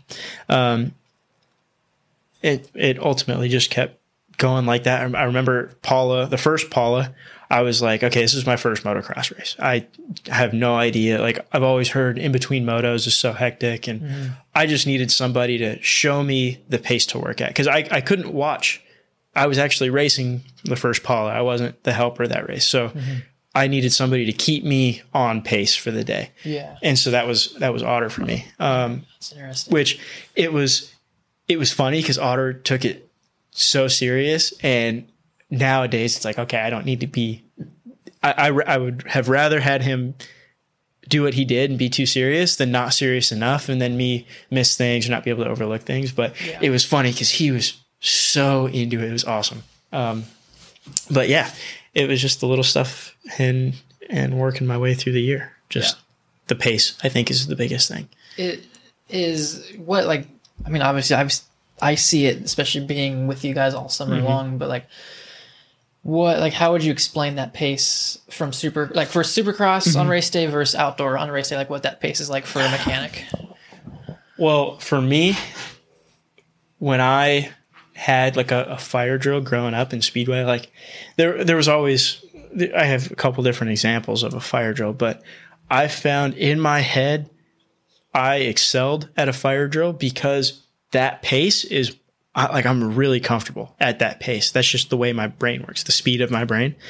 And so I have a pace, and that was just what I did. So translating that to Supercross, when I basically work at my pace, and then when I have off time, then I can relax. But I have a pretty even pace through race day. It's essentially an accelerated. It's just an accelerated pace. It's hard to describe, but motocross, it is tighter because the days are shorter. It's not as spread out. Yeah. Supercross, you have a lot more time because, okay, practice is at 10, and then you got your second practice at 11, and then, or whatever it is, you got all that stuff. So there's a lot of time in between, and then the bikes don't get that dirty. You don't have to check them as hard. Like, you still do your normal checks, but they're not getting beat up the same. Yeah. Where motocross, you're at the track at 6, you're on track at 10, whatever it is, and then, okay, wash the bike, don't wash the bike, hey, check the clutch, oh, your tire's fucked, so go to Dunlop or swap it out, all that stuff. And then in between motos, it's easier now that we have the halftime, but it's just, before it was like you washed your bike, checked your clutch, topped off with gas, and if you had to do anything else, it was tight. Yeah. There wasn't really much, but now it's a little easier. But the pace, it is advanced, I guess you could call it. Yeah, it makes sense. So when you guys are running tires to Dunlop, what do you like? You guys are Dunlop, right? Uh-huh. Okay. Yeah. You're sure it's Dunlop. I have enough B-roll of fucking tires all summer. what is that process? Because I just always assume like you just run it over there, drop it off, they do their thing. Yeah. Is that like that's pretty much it. Like with Pirelli, they had you write a tag, the rider, the tire, pretty much the rider and the tire was all they needed. Mm-hmm. At Dunlop, you don't do the tag system. You basically just drop the tire off and say, yeah, same thing. And they just change it, and then it gets put on the rack and you go and grab it. Yeah. They're a bit better. Or if you wanted to change it to a paddle, you just say, hey, can you put a paddle on this? And then whatever it is. So, it sounds like I made it sound like it's pretty intense, but in reality, it's not that difficult. It's just the fact of having never done it. And then okay, here, take our tires. I don't know. What do I do with these? Yeah. I think that was just a learning experience. But yeah. What race day, like being in the mechanics area, like I imagine there's some sort of etiquette with all you guys because there's a lot of people down there. There is. Like, what's that etiquette like? So it was funny. My first race, Mudo had told me, he's like, look, don't be an asshole. On the line, you stand on the right side of your bike because you get one dude that stands on the left and then it throws off everybody else down the gate. Like, you got to stand on the right side of your guy, and that's how everybody does it because you can't have two guys next to one guy. You got to stand on the right side of your bike. And don't block the guy's pit board. Like there's so many things that Mudo was like, don't be a dick, and that's something that goes back to me and my dad racing was don't be a dick. And that it translates into now, but like, don't block the guy's pit board. If your guy's getting lapped, you don't put your pit board out in front of the dude that's lapping you, Yeah. And yeah, like if your guy's getting lapped, does your guy really need a pit board? You don't have to put your pit board out. Yeah. Your guy will figure it out. But little things like that, and then it even happens now that I'm the guy lapping people. Mm-hmm. I get mad at the younger privateer mechanics that don't see that or didn't pay attention to it that one time or whatever. And I've had my moments, but there is an etiquette. Basically, it's you can kind of work your way up, but you treat everybody the same. I don't know. It's pretty chill. I think between mechanics, most riders kind of have their own rivalry. Most mechanics are just, hey, yeah, how you doing? It's cool. Yeah, I always wondered that. Mm-hmm. Like, it seems like mechanics as a whole, they're just all like, kind of. We are with our rider, but we're almost separate in a way. Like, if on race day, you're on your own pretty much because you're not going to have another team helping it. It's racing, but. Yeah. At the practice track, oh man, like I broke my whatever you broke, or if something's wrong, hey, do you guys have one of these? Yeah, sure, here you go. Like we're all here to help each other. It's all one big family. Like you can't have those rivalries in an industry this small. Riders kind of have their own vendettas growing up, but mechanics, it's cool. It's chill. Yeah. How I don't know. This might be kind of a silly question, but I've always wondered. Like, let's say you like PB and Shimoda are fucking just going at it head to toe, and you and Matty G are next to each other in the mechanics area, and they come by to get their pit board. Like, how do the two of you?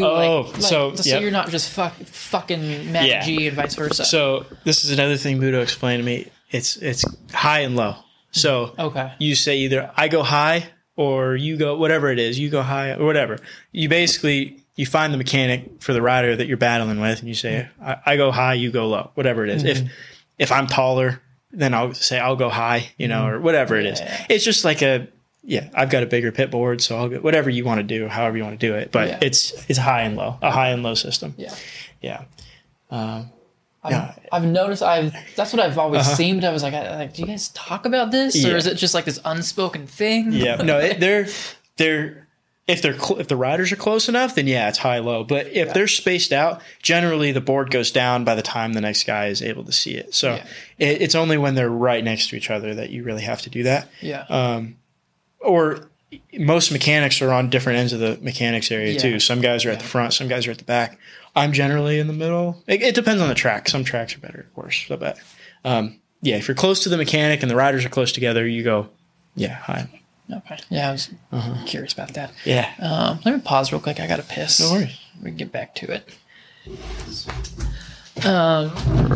Cool. So you're at BarX 2022? Yep.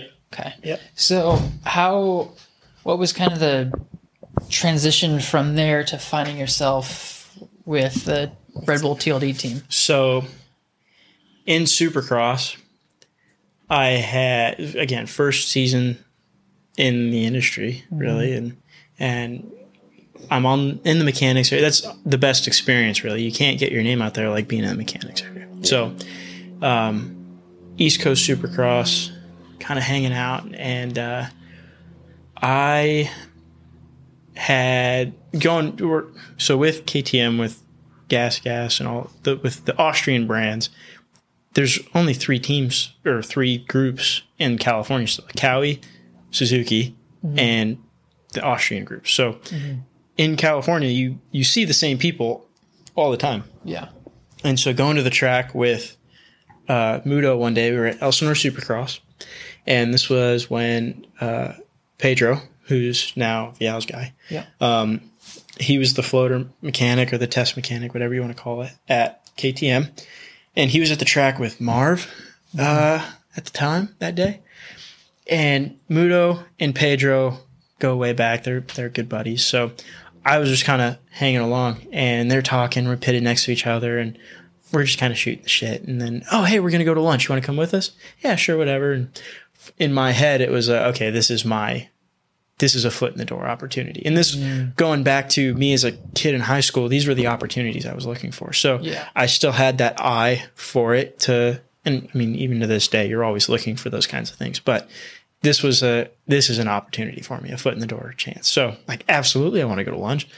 Even if it doesn't lead to something in that conversation, it's a relationship I'm building, you know? Absolutely. So we go to Rock and Jenny's off Winchester and get a sandwich, whatever. And we're talking and just shooting the shit. There was zero conversation of, hey, so you guys looking for a mechanic? You know anybody? Like, zero conversation that we were just hanging out shooting the shit. Yeah. And so anyways, this was early in the season. And so yeah, later on, whatever, I had just kind of kept that in the back of my head, like, oh, hey, Pedro, what's going on? Yeah. That was just a relationship I'd made. And then one day out of the blue, Pedro follows me back on Instagram. I'm like, huh. And then you get a message from him. And then he's like, hey, you got a time for a phone call? Yeah, of course. This is something like that doesn't just happen. You know, you don't just randomly, hey, you want to have a chat. There's something behind it. And so he tells me, hey, TK is looking for a helper mechanic. First of all, are you interested? But second of all, can I give him your number? I'm like, absolutely, you can. And even if it's a shit job, I still want to hear him out, you know? So TK calls me and he starts talking about what he's looking for. We need a helper guy. And he's like, how about this? You're going to Salt Lake, right? Yeah, okay. Come by on press day at Salt Lake and we'll talk. So press day at Salt Lake comes around, last Supercross race of the year. And that press day, Mumford breaks his toe. So in the press day. So I think we had early morning press that day too. So yeah, breaks his toe he was going through the roller, whatever it was. So vibes are pretty low because it's last race of the year and Mumford just ruined his outdoor season. And Derek goes and does his thing. I come back, finish working on the bike, and I go down to the TLD truck in my BarX Polo, and I'm like, kind of, and Jerry's giving me weird. I didn't know Jerry at the time, but Jerry's like, what the fuck is this kid doing over here, you know? Yeah. And, And so I'm like, all right. And then I'm like, hey, is TK here yet? Oh, yeah, whatever. And Justin, he's like, he's like, hey, you're here to see TK? Here, come on, I'll show you. Walks me in the truck, walks me right up to the lounge. Hey, TK, this kid's here to see you. Oh, yeah, bring him in. Like, I just got introduced to TK by Justin Barsh. This is totally unreal. And, like, Justin had no idea. I asked Justin about this after I got hired, but I was like, hey, do you remember that? He's like, oh, yeah, it's just who I am. Like, I just did it, you know? Yeah. And, so anyways, sit down with him, talk about it. And at the time, Josh was the crew chief. So it's me, TK, and Josh, and we're talking about it and kind of talking about how they wanted to hire me for motocross. And so that was okay. This is Salt Lake. The last round of Supercross, they needed a guy by the first round of motocross. For who they need for? It was a helper guy. Okay. They wanted a helper guy through motocross. And I was like, look, yes, like I would love to jump on the opportunity, but the timing isn't right. Like I don't want to burn the bridge with Larry and the Bar X guys. Like I can't do that mid-season. Yeah. And in the back of my head, I was like, oh, well, Mumford's hurt. That means Muto could work for Derek. And I'm like, maybe it'll work out. But I'm like, no, I can't. I would be totally screwing them over. Because like I was talking about earlier, a low budget team like that can't afford stuff like that, you know? Yeah. So I would be screwing over Larry. I'd be screwing over Derek, the team, everything. Like it didn't feel right. Me, as good as the opportunity was, it didn't feel right with the circumstances. Mm-hmm. And so I'd even talked with Larry, and I think this kind of shows respect between me and Larry too. Is it was in the airport on the way back from Salt Lake. I'm like, look, Larry, I got an offer and I don't want to take it if it's going to screw you over. And he looked at me, he goes, yeah, that would screw me over. And I said, okay, I'm not going to take it. And that was my deciding factor. If Larry said, hey, like we can figure it out, do what you got to do. And Larry and I were close enough, and even to this day we still are, but I knew if it was good, Larry would tell me it was good. Mm-hmm. If it would hurt him, then he would tell me it would hurt him. So I turned down the job, finished out motocross with Derek, learned a lot more, and end of the year, I get another call from TK. Hey, how you doing? What's going on? I'm like, all right. Now I'm interested because it's end of the season. Like this is the more respectful time. And was it, sorry to interrupt, but was it like that summer, was that in the back of your mind at all? Like, 100%. Oh, fuck, like there's a factory team that like has interests. Mm-hmm. Like, were you thinking once we get through outdoors, like I need to open that door again? It was, yeah. I knew I was going to be making phone calls at the end of the year. I also knew I wasn't going to work for the same amount of money at the end of that year too. Cause coming into that year, there was no basis on who I was. Like I had nothing to back up who I said I was or who I could be. Yeah. So I just said yes to the opportunity. I didn't even worry about payment. It was Larry told me how much I was going to get paid. I said, okay. Like there's nothing I could do or even wanted to do about that. I wanted to prove who I was before I asked for more. So, then it was like, okay, I'm either, again, with that loyalty thing, I was like, I want to get more money, or if nothing comes up, I at least want to get more money, or if something better, big picture wise comes up, then I'll look into that. But, so end of the year comes around, get a call from TK. Hey, you still interested? What are you thinking? And he was like, look, we're going to need a helper guy, but also there may be a mechanic spot opening up too. And I'm like, well, yes and yes. Like no matter what it is, I'm interested. Mm-hmm. And so he's like, okay, come on by for an interview. So going to the shop. So before this was at the races. Now the old shop and the Bar X shop were right next to each other. So walk on over, and TK and it's Ollie is crew chief now, or going to be, like, it was in that transition period. He's finishing the year with Justin and going into crew chief. So Ollie's there and we're talking, and I'd already done the interview. So it was pretty much just talking about, this is what's available. Are you interested? And do you want to do it? And it was like when can I start? Mm-hmm. And so talked about details and all that, got a contract, and it was pretty funny because he sent me the contract. I was thinking, like, okay, TK would leave work at 5-ish, so like he's probably still at the shop. He sent me the contract at 4:30 that night. Okay. And I think I responded at like 4:45, like, okay, do you want me to come over and sign it? Like it was the same day. I just skimmed over it really quick, and I'm like, I can be there today and sign it. I could walk over right now. Yeah. But he was already gone. He's like, no, dial it back, chill out. Yeah. Look it over, and then we'll figure out when you can sign it. I'm like, okay. It was kind of nerve-wracking for me because I just wanted to get it done. Mm-hmm. But for him, I mean, I get it. He's on his way home, and I'm just, where can I sign? What can I sign? Yeah. But then I signed it at the last Paul around last year in the truck. And, and then parted ways with the team. It was all, I mean, as good as it could have been, I think. No hard feelings. And then started with TLD as Pierce's mechanic. And at what point did you find out you were going to be PB's like an actual race mechanic? It was when I went in to interview, they had told me. Okay. And it was like, hey, nothing's confirmed yet, but this is what this is what's probably going to happen. What's like mentally where are you at when you hear that? It was okay. Like I knew I could handle it. It wasn't like what do I do? You know, it's not like I was going to go work for Justin. Like that would have been going straight from Derek Drake's mechanic to Justin Barsh's mechanic you can't do that. No team would do that. Yeah. But going from Derek Drake to Pierce Brown, it was like, okay, that's a good step, you know, and a good building block, whatever. And no, it wasn't like I couldn't handle it. I knew I was very capable. But it was a good, like, all right, I'm making steps into where I want to be, you know? Yeah. So yeah, definitely a good transition. Did it feel like having that opportunity, signing that contract and finding out you're with PB, who's podium guy, like one of the guys? Yep. Like, was there like an aspect for you where you're like, I have arrived, like I've fucking checked, like we've reached the goal of where we've been trying all these years to get to? 100%.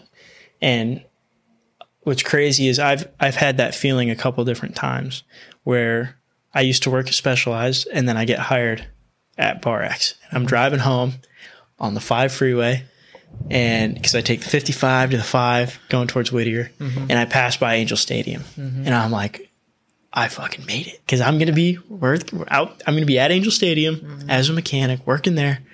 Like I made it. And then A1 comes around. I'm like, wow, I'm here on track walk. So I had that feeling again. And then the next year, actually as a mechanic at A1 on a factory team, we're just walking through the semi for the first time at the shop was like, even now, like I have reached the point where I've set out since I was in middle school. Like this is where I wanted to be, whether it's 250 guy, 450 guy, whatever, like this is where I wanted to be. And, no, so it was very heartfelt for me because, and to be honest, my naive self said, I'm going to get there right out of school. That was when I was in middle school. But when you get into it, it's like, okay, that's a ways away. You know, like it's going to be hard for me to get there, and for me to do it. I'm 21 now. At 20, for me to do it at 20 was kind of unreal. You don't hear a lot of stories like that of mechanics doing that. I don't hear any. There's only one other one, and that's Jacob at PC, Hammaker's mechanic. Yeah, he was 19 when he won a race with Seth. I think he's the youngest. Okay. But I pictured myself as, I can do that. I'm capable of that. And haven't won a race yet, but I've won a heat race, not a main. But no, like I'm capable of that. You know, that's the pictures that I'm seeing. Yeah. Yeah. Do you ever like look back, like you were saying, like this level of naivety that you had as a middle schooler, like this is where I'm going to go. Yeah. And then like, do you ever look back on it? Like, all right, you achieved your goal, like what you set out to do. But do you ever look back and be like, fuck, that was like pretty gnarly. Like, cause there's like almost a level of blind ignorance you have to have. Yeah. Cause it's the same with my career. Like I look back on everything I've accomplished and set out to do, and I've checked all the boxes. Yeah. But I'm like, that was fucking blind ignorance, because this was, I should have quit multiple times. Yes. Like, like, and if I had to do it all over again, I don't know that I have it in me to do that again. Like, it's a lot. Yeah. I think for me, my goals as a mechanic were pretty much do the work, do a good job, and you get good results. I think a lot of my goals weren't based on other people, or like a rider's success. Like, oh, I want to win a championship. A championship would be badass, don't get me wrong. But I don't have the goal of winning a championship for my own happiness. Like my goals were rooted in finding happiness within myself. That was my whole argument, my whole understanding on why I became a mechanic was because I love the job. I would do this for myself on my deathbed.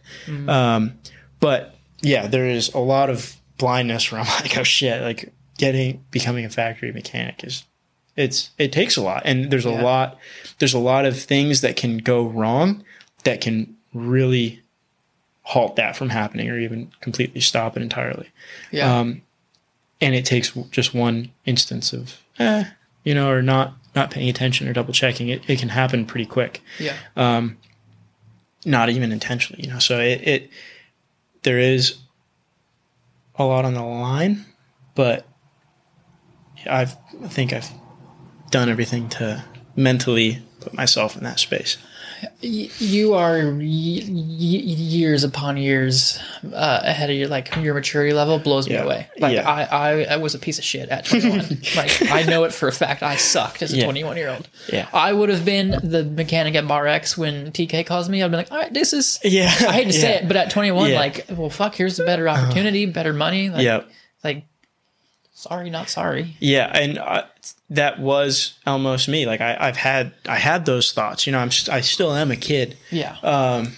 Which I have to remind myself of that too.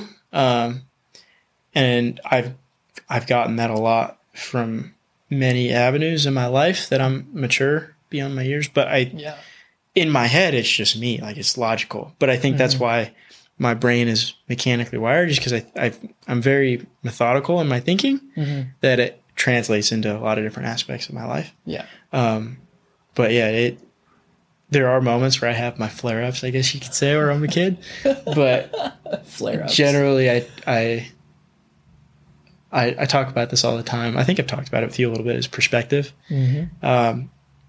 It's all about perspective, which is, I pretty much preach that, I guess, and I really like this part in in Trey Kennard's podcast with Gypsy Tales. He talks about his own beliefs and everything. And he talks about this one, preach the good word and only when absolutely necessary use words. And that really stuck with me, not in the religion sense, but just who I am as a person. And that kind of stuff is, I want to be that guy, which I didn't talk about this earlier. My nickname racing was Gentleman Jake. So on my race suit, it said Gentleman Jake. And so that's great. There was almost this subconscious of, I need to be who I say I am, and it was actually my dad that gave me that nickname, but it's true. Like I consider myself a gentleman. I mean, it's not really up to me, but it's that part of who I am, of I want to be that good person that preaches who I am without saying it, which I'm saying it now on a podcast, but I understand what you're saying. Through the day to day, through my interactions with people, I feel like I can help be that person. Yeah. No, I get that. I mean, I feel like I've always, even though I definitely did suck when I was your age, I think a similar perspective of like just be kind, be respectful. Don't be a dick. Yeah, don't be a dick. That's what it comes down to, really. Be aware, especially like in my position, I know, because I've been doing this for so long, that guy comes under the tent with a camera, it's like, fuck off. Yeah, go away. Yeah, and I get it, because there's a lot of people in the paddock with cameras that give people like a real bad name, and I'm like, fuck. Well, it's almost that young mechanic that doesn't know to put the pit board out or stand on the right side of the bike. Yeah. And those are the ones that make, it's a part of that learning curve, that not understanding and not having the experience to say, this is the etiquette, or this is the kind way to do it. Yeah. Yeah. So I feel like I've always tried to, like, I guess, pride myself on, like, just being self-aware of the situations. Like we have some examples this year. We have examples this year. And I like, our last race, I made myself very scarce. Yep, that last one was that was like, no one needs to see me. Like, I know that I'm not going to use any of this for what we're doing. So like, what the fuck's, like, I'll just fucking like, there's no need. And I know other people that hold cameras, they would have just been like fucking right in it. And it's like, dude, fucking read the room. But I think that's what makes you so good at your job is not only being able to read the room, but the understanding of the big picture, the story that you're trying to tell, but also what's the racing side of it, where a lot of these guys are filmers that like dirt bikes. They're not into the whole racing thing or what racing is about, where you have the mechanics, the managers, the riders that are all about the racing, where you have the filmers that are like, oh, dirt bikes are cool, and now there's drama happening. Oh, I can film this. Like this can get a bunch of views. But there's a difference between the people that get racing and the people that are there because they like dirt bikes. Yeah. Which you have a good grasp on, I think. I try. I mean, even Unadilla, I push my luck with Justin. Yeah, but I don't blame you. So there's a bit of a backstory to that somewhat. Like really? Justin and I started working together in 2020 when he signed with GasGas. Okay. And instantly we just like, I feel like hit it off. Like just good relationship. I think he may have been familiar with some of my work. Yep. I don't know, but like the relationship worked. And he's all around a good dude. Like he is such a good dude. Yeah. I always tell people like whatever his attitude is on the bike, it's not who he is as a person. He is such a kind human. I always say whatever you see in BAM TV is exactly how he is as a person. Like there is no character in BAM TV that's Justin Barson. Yeah, it's so good. And but it's just throughout my years of experience, like being like you read the room and like I'm there, like I want to get the story and be able to tell the story, and that includes the ugly shit. But there's a way to go about it. Yeah, I feel like, and for sure, throughout like working with him and doing like Red Bull Moto Spy, and in 2021 I was assigned to the TLD team with Justin for all the Moto Spy stuff. So like did all the residencies with them, and there was a few moments that weren't good, and I was able to get those shitty moments without fucking being from me to you, you know? And at one point, Amber had come up to me and was like, hey, thank you for like being spatially aware. She's like, I really appreciate that you're able to get what you need, but not fucking have the camera in his face. I'm sure. Yeah. Cause how many other filmers have been that guy in Justin's had his fair share of experiences where a filmer can be in his face, you know? Yeah. And so Unadilla this year, when that whole deal happens, he goes down the first turn, I get all that. I'm in the mechanics area, have all that. And I see him pull off and fucking sprint back to the truck. And he was in between the TLD rig and his deal. And I had my long lens, my 70-200 on. I was like, I feel like I'm far enough away from him to get that emotion without fucking pissing him off. Yeah. And it wasn't far enough. No, not far enough. It was far. Like, you were plenty far. I felt very comfortable. Otherwise I wouldn't have done it. And it was still too close. Understandably, he was pissed. Yeah, I think the tensions were high in that moment where if you're in sight, you're too close. Pretty much. Absolutely, yeah. And so it's in the trailer. He tells me to fuck off, and I was like super stoked to get that moment, but then I was also like on the inside, I was like having a bit of a panic attack. Yeah. So I was no! Fuck! Did I just ruin it? Ruined the relationship. Yeah. Like fuck. So I was like kind of stressed. And I'm like standing there, and then Amber at one point, I don't know, maybe a half hour later, Amber comes up to me, and I was like, on the inside, I'm like, fuck. Uh-oh. Yeah.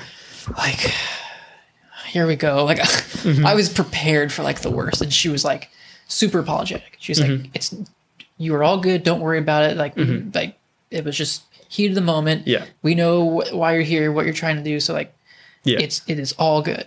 All right. Like that made me feel better. And then before the second moto, Justin came up to me, like gave me knuckles, like you're all good. Yeah. Like don't worry about it. I was like, okay. And then end of the day, Amber came up to me, gave me a hug, apologized again, and she's like, I'm so glad that you're the one doing this. Yeah.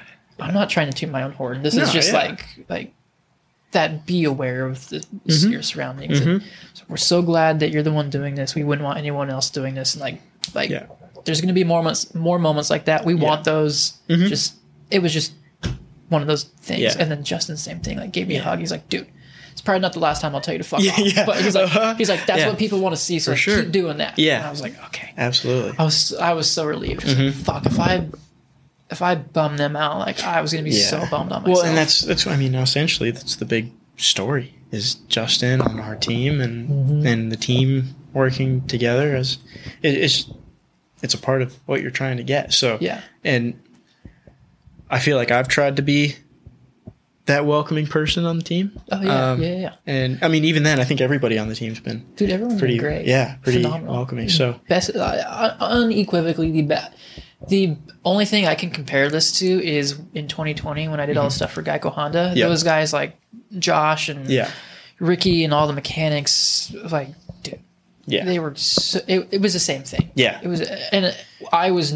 We were going. What we're doing with the team now was what I was trying to do with them going into 2021. Yep.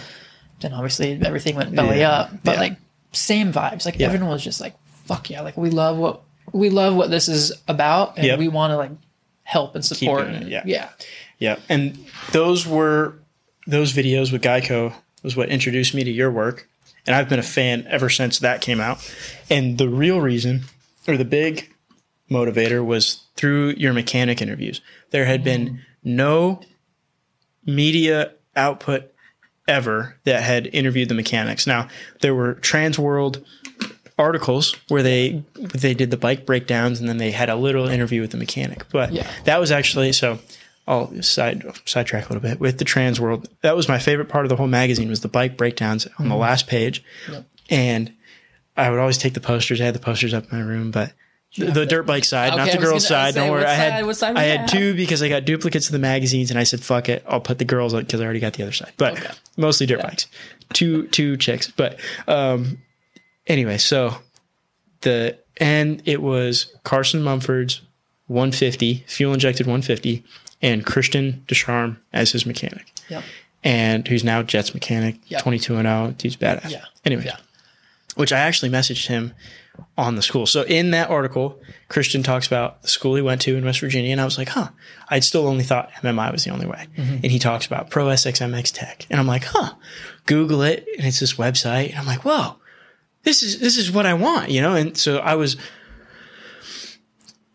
sophomore, junior in high school when I came across this article. I'm like, oh my God, like this is perfect. Now I didn't know whether I was going to go to MMI in Arizona or Florida. Like, no, I am going to West Virginia. No matter what, I'm going to West Virginia.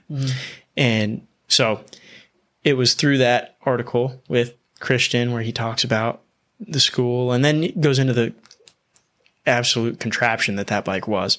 Then I messaged him, asked him about the school, and he was working for Mumford, or he had just moved to Yoder at the time. So he wasn't even with Jet when I messaged him. Yeah. Jet wasn't even in the States. So he was still young in his career.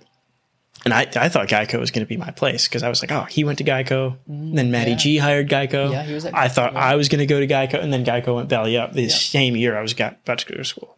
So I think it was Geico, JGR, and I think there was one other team that went under that year.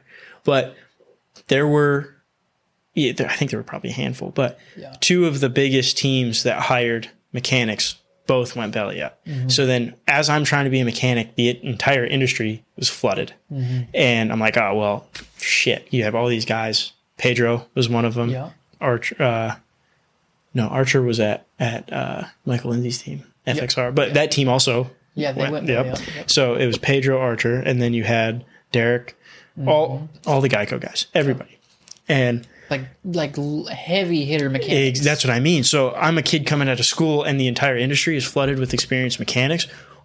Who am I going to do? So that was another part of me straight out of school. Like I get why Mitch didn't hire me. There was a lot of guys that were. How many guys have walked through that door? You know. Yeah. So, anyways, back to Transworld. That was the only articles that I saw, and then that around that same time before I'm going to school, then you drop all the mechanic interviews, and I hear all the stories on how the guys became factory mechanics. So you had Cam, who came with Shimoda's guy, and then you had Derek, who he grew up in Michigan and just got a phone call from Alessi and moved out there. Like, what? You know, so I had no idea how the backgrounds of all these guys were. Like, it was so cool to me to see the mechanics getting the spotlight and get the interviews. And for me, as a guy that wanted to be a mechanic, hearing about all this, it was really cool.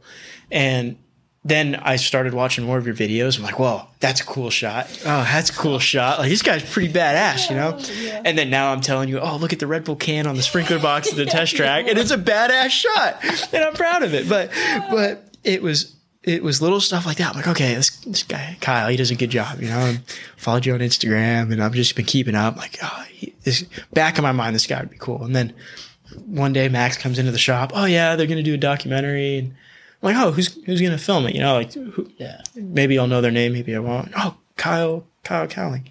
Fuck yeah, he's badass, dude. Then we go to Paula and I introduce whatever. So, dude, yeah. So when TK called me like 2 weeks before Paula. It's like, hey, this is what we want to do. And I was like, I was like so done with dirt bikes. Like I wasn't doing it anymore. I was not. And then that happened and it was just like right timing. I already had a good relationship with PB and Justin and like knew the team. And I was like, this would be a good fit. Like if I'm going to do this feels genuinely feels right. And I was like, okay, like, yeah, let's do it. And I remember going to the Corona shop and Justin was I was shooting Justin do the Spider-Man gear stuff. And I think TK was there. It's like TK, maybe Max and Amanda. And Amanda was telling me like kind of the roster for the mechanics because it was kind of a whole new staff from the last couple of years of crew that I was familiar with. Yeah. And she had brought up your name specifically as like, Jake loves your work and he's going to be so excited to be on camera. And I was like, okay. And now I'm here on your podcast, but still, Yeah. So, because she was there when they brought it up, and I was like, no fucking way, dude! I'm gonna get an interview. What?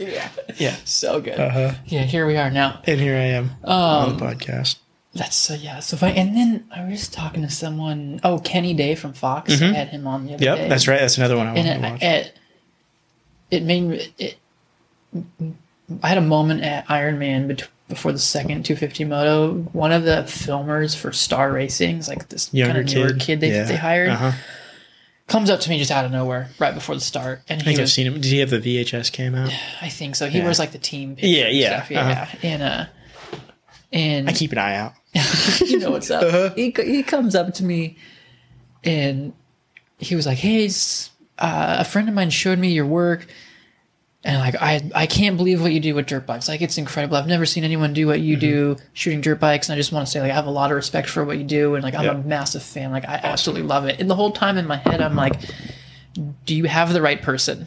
Like, did you mix me up with somebody? I was just like, oh, like, thank you. Like, I appreciate it. But the whole time I was like, you for sure got me mixed up with someone else. I don't like, not me. Yeah. Like, making me very uncomfortable right now. Yeah. You are not supposed to be talking to me right now. This is, it's for sure a different Kyle. I don't know his name either. I don't know. Oh, yeah, thank you. Yeah, that one. Yeah, that kid. So, like, that was happening. It made me think back to my meeting with Amanda and them at the shop, and Amanda saying, oh, Jake's a big fan of your work. I'm like, got the right person? Yeah. And then you have no idea who this kid is. Yeah. And then at Paula, I say, hey, I'm Jake. Big fan of your work. Yeah, because I think I put a mic on you and like, I watched all your Geico videos. And I think I may have had a mic. I don't know if you were... I'm pretty sure. Maybe. Pretty sure I had a mic on you that day. Because it was with Caden. Maybe I did have a mic on me. You had. I can't remember. I don't remember. But I remember we redid my interview.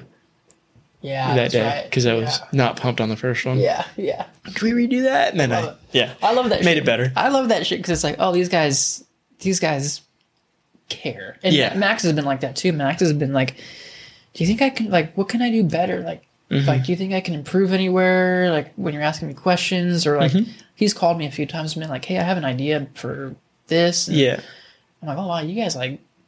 Yeah, you guys are into it. Like that's fucking makes my job even easier for sure. It's refreshing. And you've definitely got a lot of content from this year.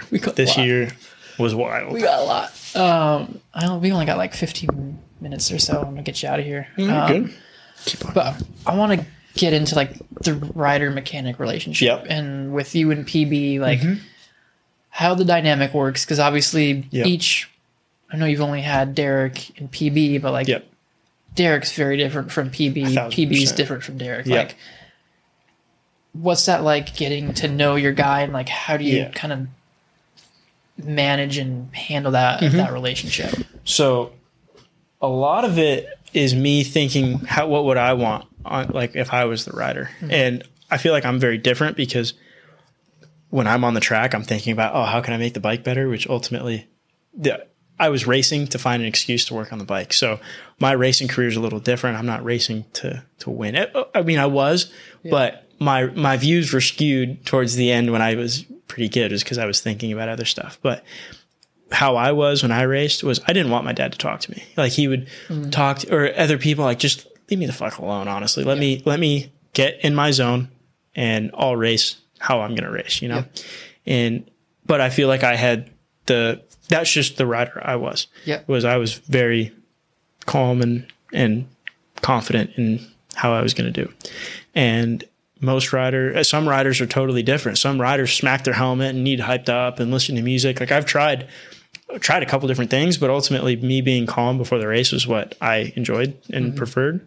So that first 6 months of working with a rider, you're just figuring out who they are.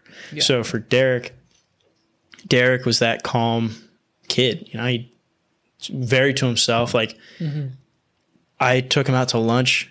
This is something I've been doing. Like I'll take my rider out to lunch at the beginning of the year. And then I took Pierce out for his birthday too. But like I took Pierce out to lunch and we didn't know what to talk about. Like it was that's just who Derek is. He's a very quiet kid to himself. But he just doesn't talk much. And so that was just kind of, it was easy for me because I just did my job and I let Derek do his thing because that's who Derek was. And Derek did what he was going to do. He had he was in his zone. But with Pierce is more outgoing. And he's younger than Derek. But Pierce has his own things. So the first 6 months working for Pierce on the team, it was just, I was observing Pierce. I was observing his interaction with Will, with the team, with everybody. And same with BarX, but it wasn't as involved or dynamic, I should say. TLD's a lot more. We do a lot more testing. There's just a lot more with any factory team. Exactly. So for Pierce, we have Will. So Will is very good with Pierce. They get along well, where Will knows how to keep Pierce in his zone.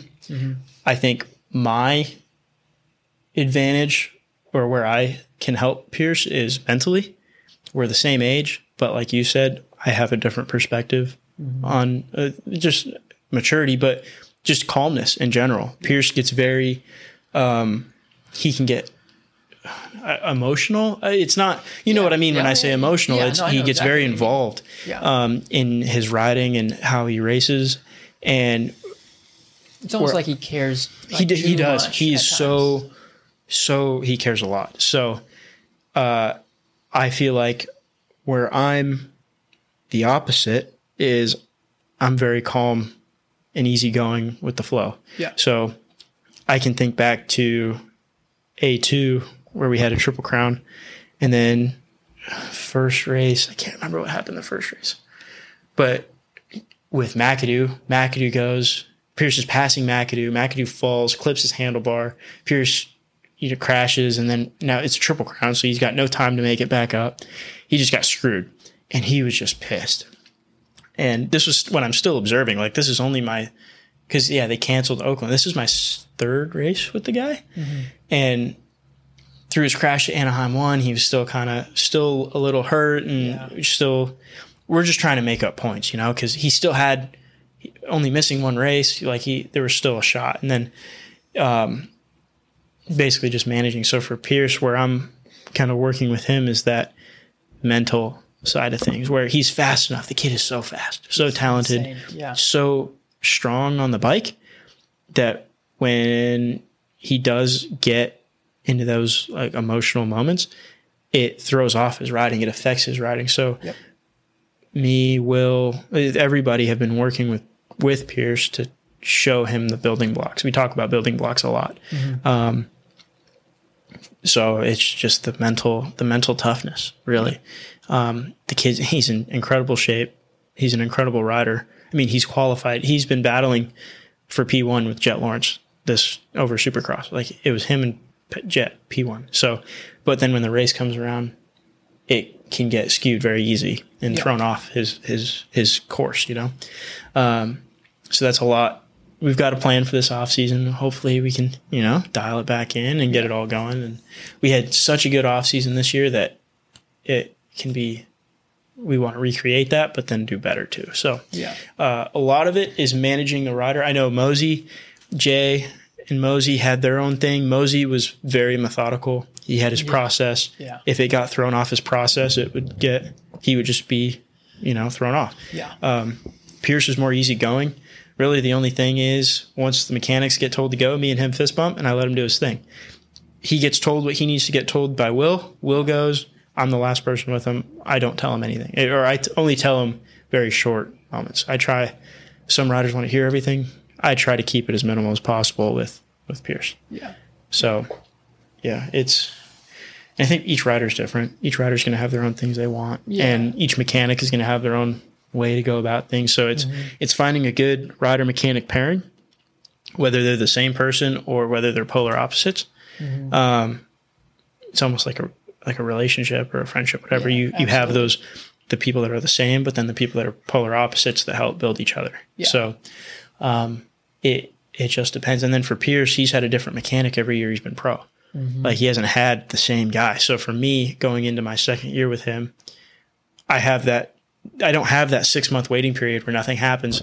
We're already going into the off season working on the next stuff. So with Will staying with Pierce, with me staying with Pierce, it's going to be a good. There's stability. There's good stability. He knows what to expect. He's not getting a new bike. Yeah. The bike is staying the same. He had a really good Supercross base, and so the bike's it's only getting better, really.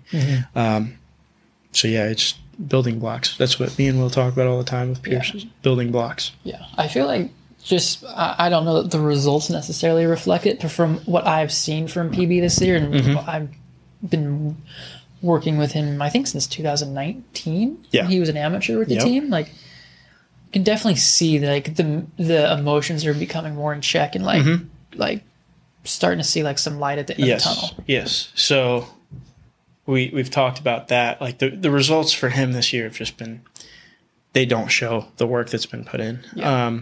And he gets very frustrated about that, but that's what Will and I are there. We keep reminding him, like, look, you've improved so much that we just need to keep working on the building blocks, and your time will come. Yeah. You're the fastest guy, but he needs to see that. If he keeps focusing on McAdoo crashing and then catching his handlebar or whatever it is, going down in the first turn. Yeah. If you can see that big picture, that 2-year plan that we've talked about, that is going to be, that's where it's at. Yeah. You can't get focused on the little stuff. No. That's just something that comes with time and reinforcing those ideas. Yep. Yeah, I feel like once he unlocks all of it, he's fast enough. The kid's fast enough. It's just the mental strength, and that's just something that's going to come with time. Yeah. What for you at this level now, what's the most challenging aspect of your job? Managing time, managing my practice bikes, because Pierce is in California. You know, basically every Austrian group team, they all are out of Bakers in Florida. So as a race mechanic, your job's pretty easy. You just build a Florida bike, come in once, like during the race season, you only come to the shop once and you do your build kit for the next weekend and you're gone, you know? Yeah. You get a day off. But for Pierce, riding twice a week and having to do the build kit and having to manage the 2 practice bikes, and then just the whole aspect of it, plus all the other shop stuff that needs to go on and the other side projects you got. Managing that, this is my first year having 2 practice bikes. You know, there's a lot of firsts this year, so I'm learning to balance all that. And then to balance my home, being at home, like when do I do my laundry, you know? Like if I'm at the shop till 9, both days I'm at the shop through the week, when do I do my laundry and pack, and then clean my bathroom, clean my room, and then I got to be up at 6 to go to the shop to pick the bike up to go to the track, and then I'm at the track till 3 testing. There's a lot to it, and some of these guys have wives or girlfriends, and I'm like, I'm a one-man show right now. So I'm managing all that, and then mentally, it's a lot. I'm learning to balance everything. That I think is the biggest thing is just managing myself. Yeah. And that's something that's hard to know it's coming before you get here. It's a lot, you just don't know exactly how much. Mm-hmm. So, yeah. How has it been having a guy like Ollie as a crew chief with the experience that guy has? Unreal. Yeah. I know him and I talk about it, his level of intensity. Yeah. I fucking love it. It's awesome. It is so great. It's like a TV character sometimes. Where I'm like, oh my God, this is... And the accent only makes it better. Yeah, it's so good. I feel like him and I bonded. I think after Millville, it was just him and I in the rental car back to the hotel. So it was that hour and a half drive. Yep, that drive time is so... we can go on a whole talk about that too. Yeah. But that was for me, one of the most valuable experiences I've had this summer was just to have one-on-one with Ollie and get to shoot the shit. Yeah. And I was after that car ride, I was we're tight. We're we're boys. We're boys. Yeah. And so it's been so for me rad to be around him and watch him work and see the intensity. So you he kind of is overseeing you guys. Yep. What's that experience been like? Yeah, me as a kid, growing up racing, you have that love for racing, which some mechanics or riders that didn't make it and they became a mechanic because whatever, but ultimately they wanted to be the guy on the track, not the mechanic, where I feel like me especially, I can't really speak for Ollie, but you have mechanics that are in the industry that came there to be mechanics, not because they didn't make it as a rider. Yeah. And so I say it they just get it. Whoever that is, they just get it. This is racing, as a mechanic. I think Ollie just gets it. That's his shit. He's found what he's good at. I feel like I'm in that same boat where we get it, and so we're on the same page with a lot of things. I think we're a good team. But we bounce off each other, and he's funny. We crack jokes at each other. You've seen it. You've been there. And in the shop, it's just 10 times because it's just shooting shit all day. But no, with Ollie, he's invaluable because of the experience he's had. And there's things he's talked about, and I'm like, where did you see that?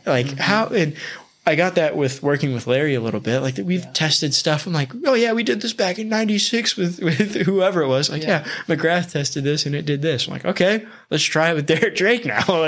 This little stuff like that. But same thing with Ollie. There's stuff we talked about, and this is where I come in, and me and Ollie work together on is I have the understanding that I think me and Ollie are very similar.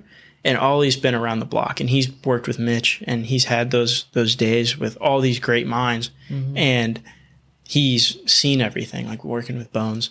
And so on days where, oh yeah, let's try this, and it works, and it's oh yeah, we did that back with AC and when he was a rookie.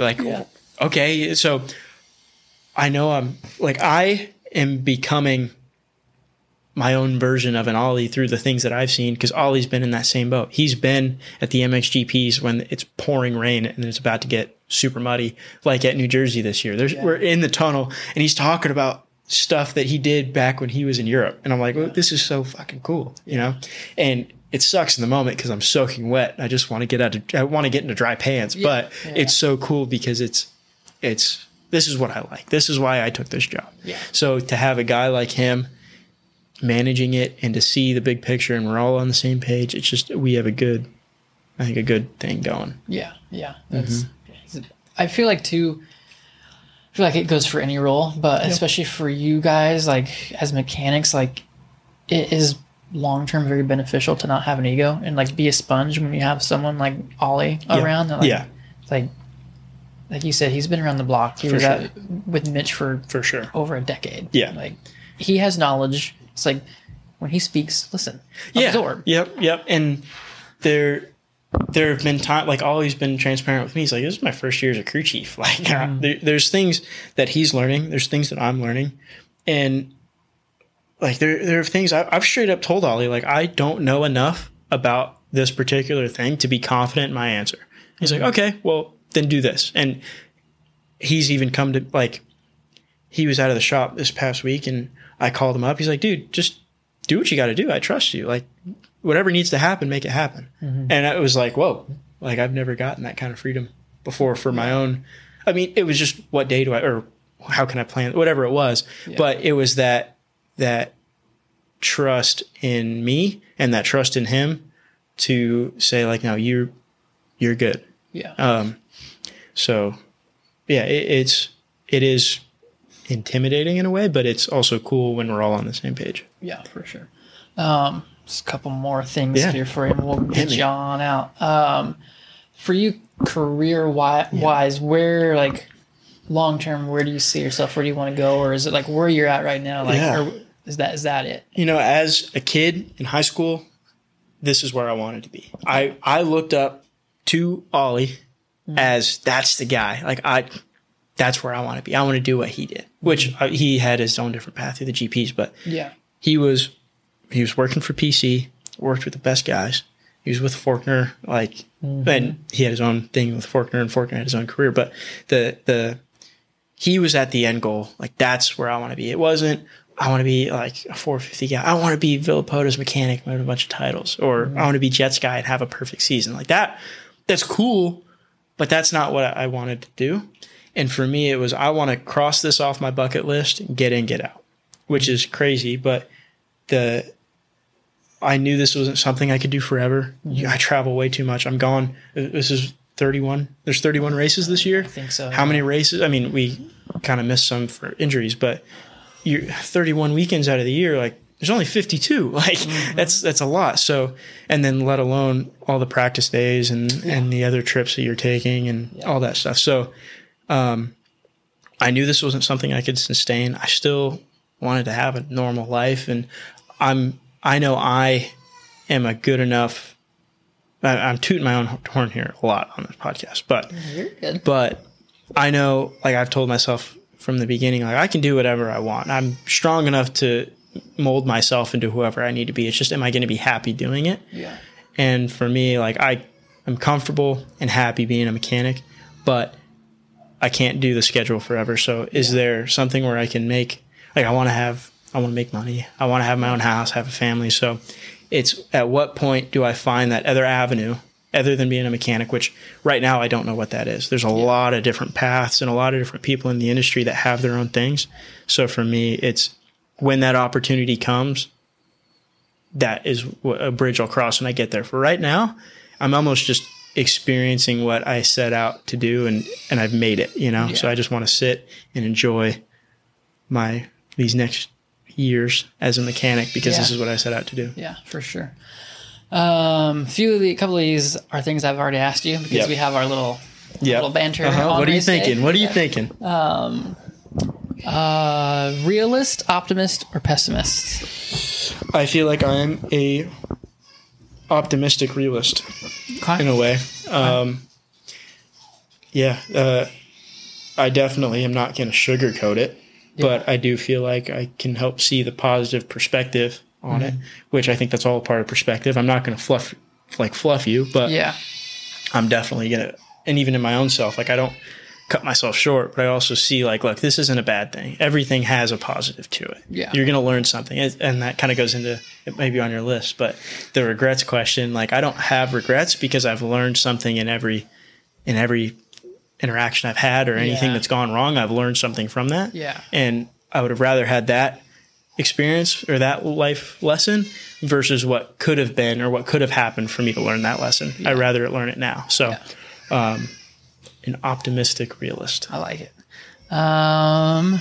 Guilty pleasure. Not doing anything on the weekends. Okay. Like sitting and not doing anything. Okay. We're almost done, babe. Yeah. No, sitting down and not doing anything. What I did this past weekend, where I had a couple days off, and I am not leaving the house. That's my guilty pleasure. Okay, that's fair. I like that. And ice cream. I guess we can throw that in there. I really like ice cream. Favorite flavor? Cookie dough. All day. Okay. It's in the freezer right now at my house. Ooh, okay. All right. Last thing I'm gonna hit you with. All right, I'm ready for this one. Like I said, we don't need an answer right now. It's short and simple. Well, it's not simple. But why is there something instead of nothing? Okay. Yeah, I'm definitely going to have to get back to you on that. I think you've asked me one similar to this. I think I've asked you one similar, yeah. Mm-hmm. But, yeah. Oh, what would it have been? How can there be nothing without something? Or something. It was very similar. But so I've asked you on race day if time... this is what it was. If time is a man-made construct or not. Yep. And then there was... do you think the world would be a better place or a worse place if everyone thought the same way? I think it was one of those. The answers for those two, I think, were kind of along the same lines, or very philosophical. Yes. Yeah. How can there be something without nothing? Oh, just why is there something? Why is there something instead of nothing? Instead of nothing. Like I said, we can do a part two. Yep. No, you'll have to ask me what I'm thinking this weekend. All right. Well, you'll be mic'd up, so we can. I'll be mic'd up. We can just throw that into this end of this podcast episode. We can do that. We can do that. That's easy. I like that. Yeah. Or we can do it on video, and then it can be like a little social thing on the Instagram as well. We could do that. That would be. You could do that. Yeah. We got options. We got We'll put it in that. Come back to that. Sweet. I think that's all I got for you, sir. Perfect. Thank you for having me on. Yeah, Thanks for putting me in the chair. Yeah, of course. Finally. Anytime. This is an outro. I've had to record this multiple times because I keep fucking it up and I don't know what I'm supposed to say because I have discovered outros are weird. And if you ever do a podcast and you have to do your own outro, you will also discover that this is weird. But here we are. Trying to make it less weird, but probably making it more weird. Anyways, thank you to everyone that listened to that episode. I really appreciate it. Hope every one of you enjoyed it and got some insight I'm not doing this again. So we're going to roll with that fumble. I hope that you got some insight and perspective into the story you just heard from who was most definitely a rad individual. And like I said up front, if you haven't already, you can find us on Apple Podcasts, Spotify, Google, Amazon, iHeartRadio. Wherever you like to cast your pods, we're there. So give it a follow, subscribe, rate, review, comment, love it, or leave it. And find us on Instagram at _thefieldexperiment, Twitter, Facebook, YouTube, all the social stuff, because, influence. And new episodes every Monday morning, 5 a.m. Pacific Standard Time, 8 a.m. Eastern Standard Time. Every Monday, new episode. So yeah, hope to see you back. Again, thank you to everyone that listened. Hope you enjoyed. And we'll see you next week.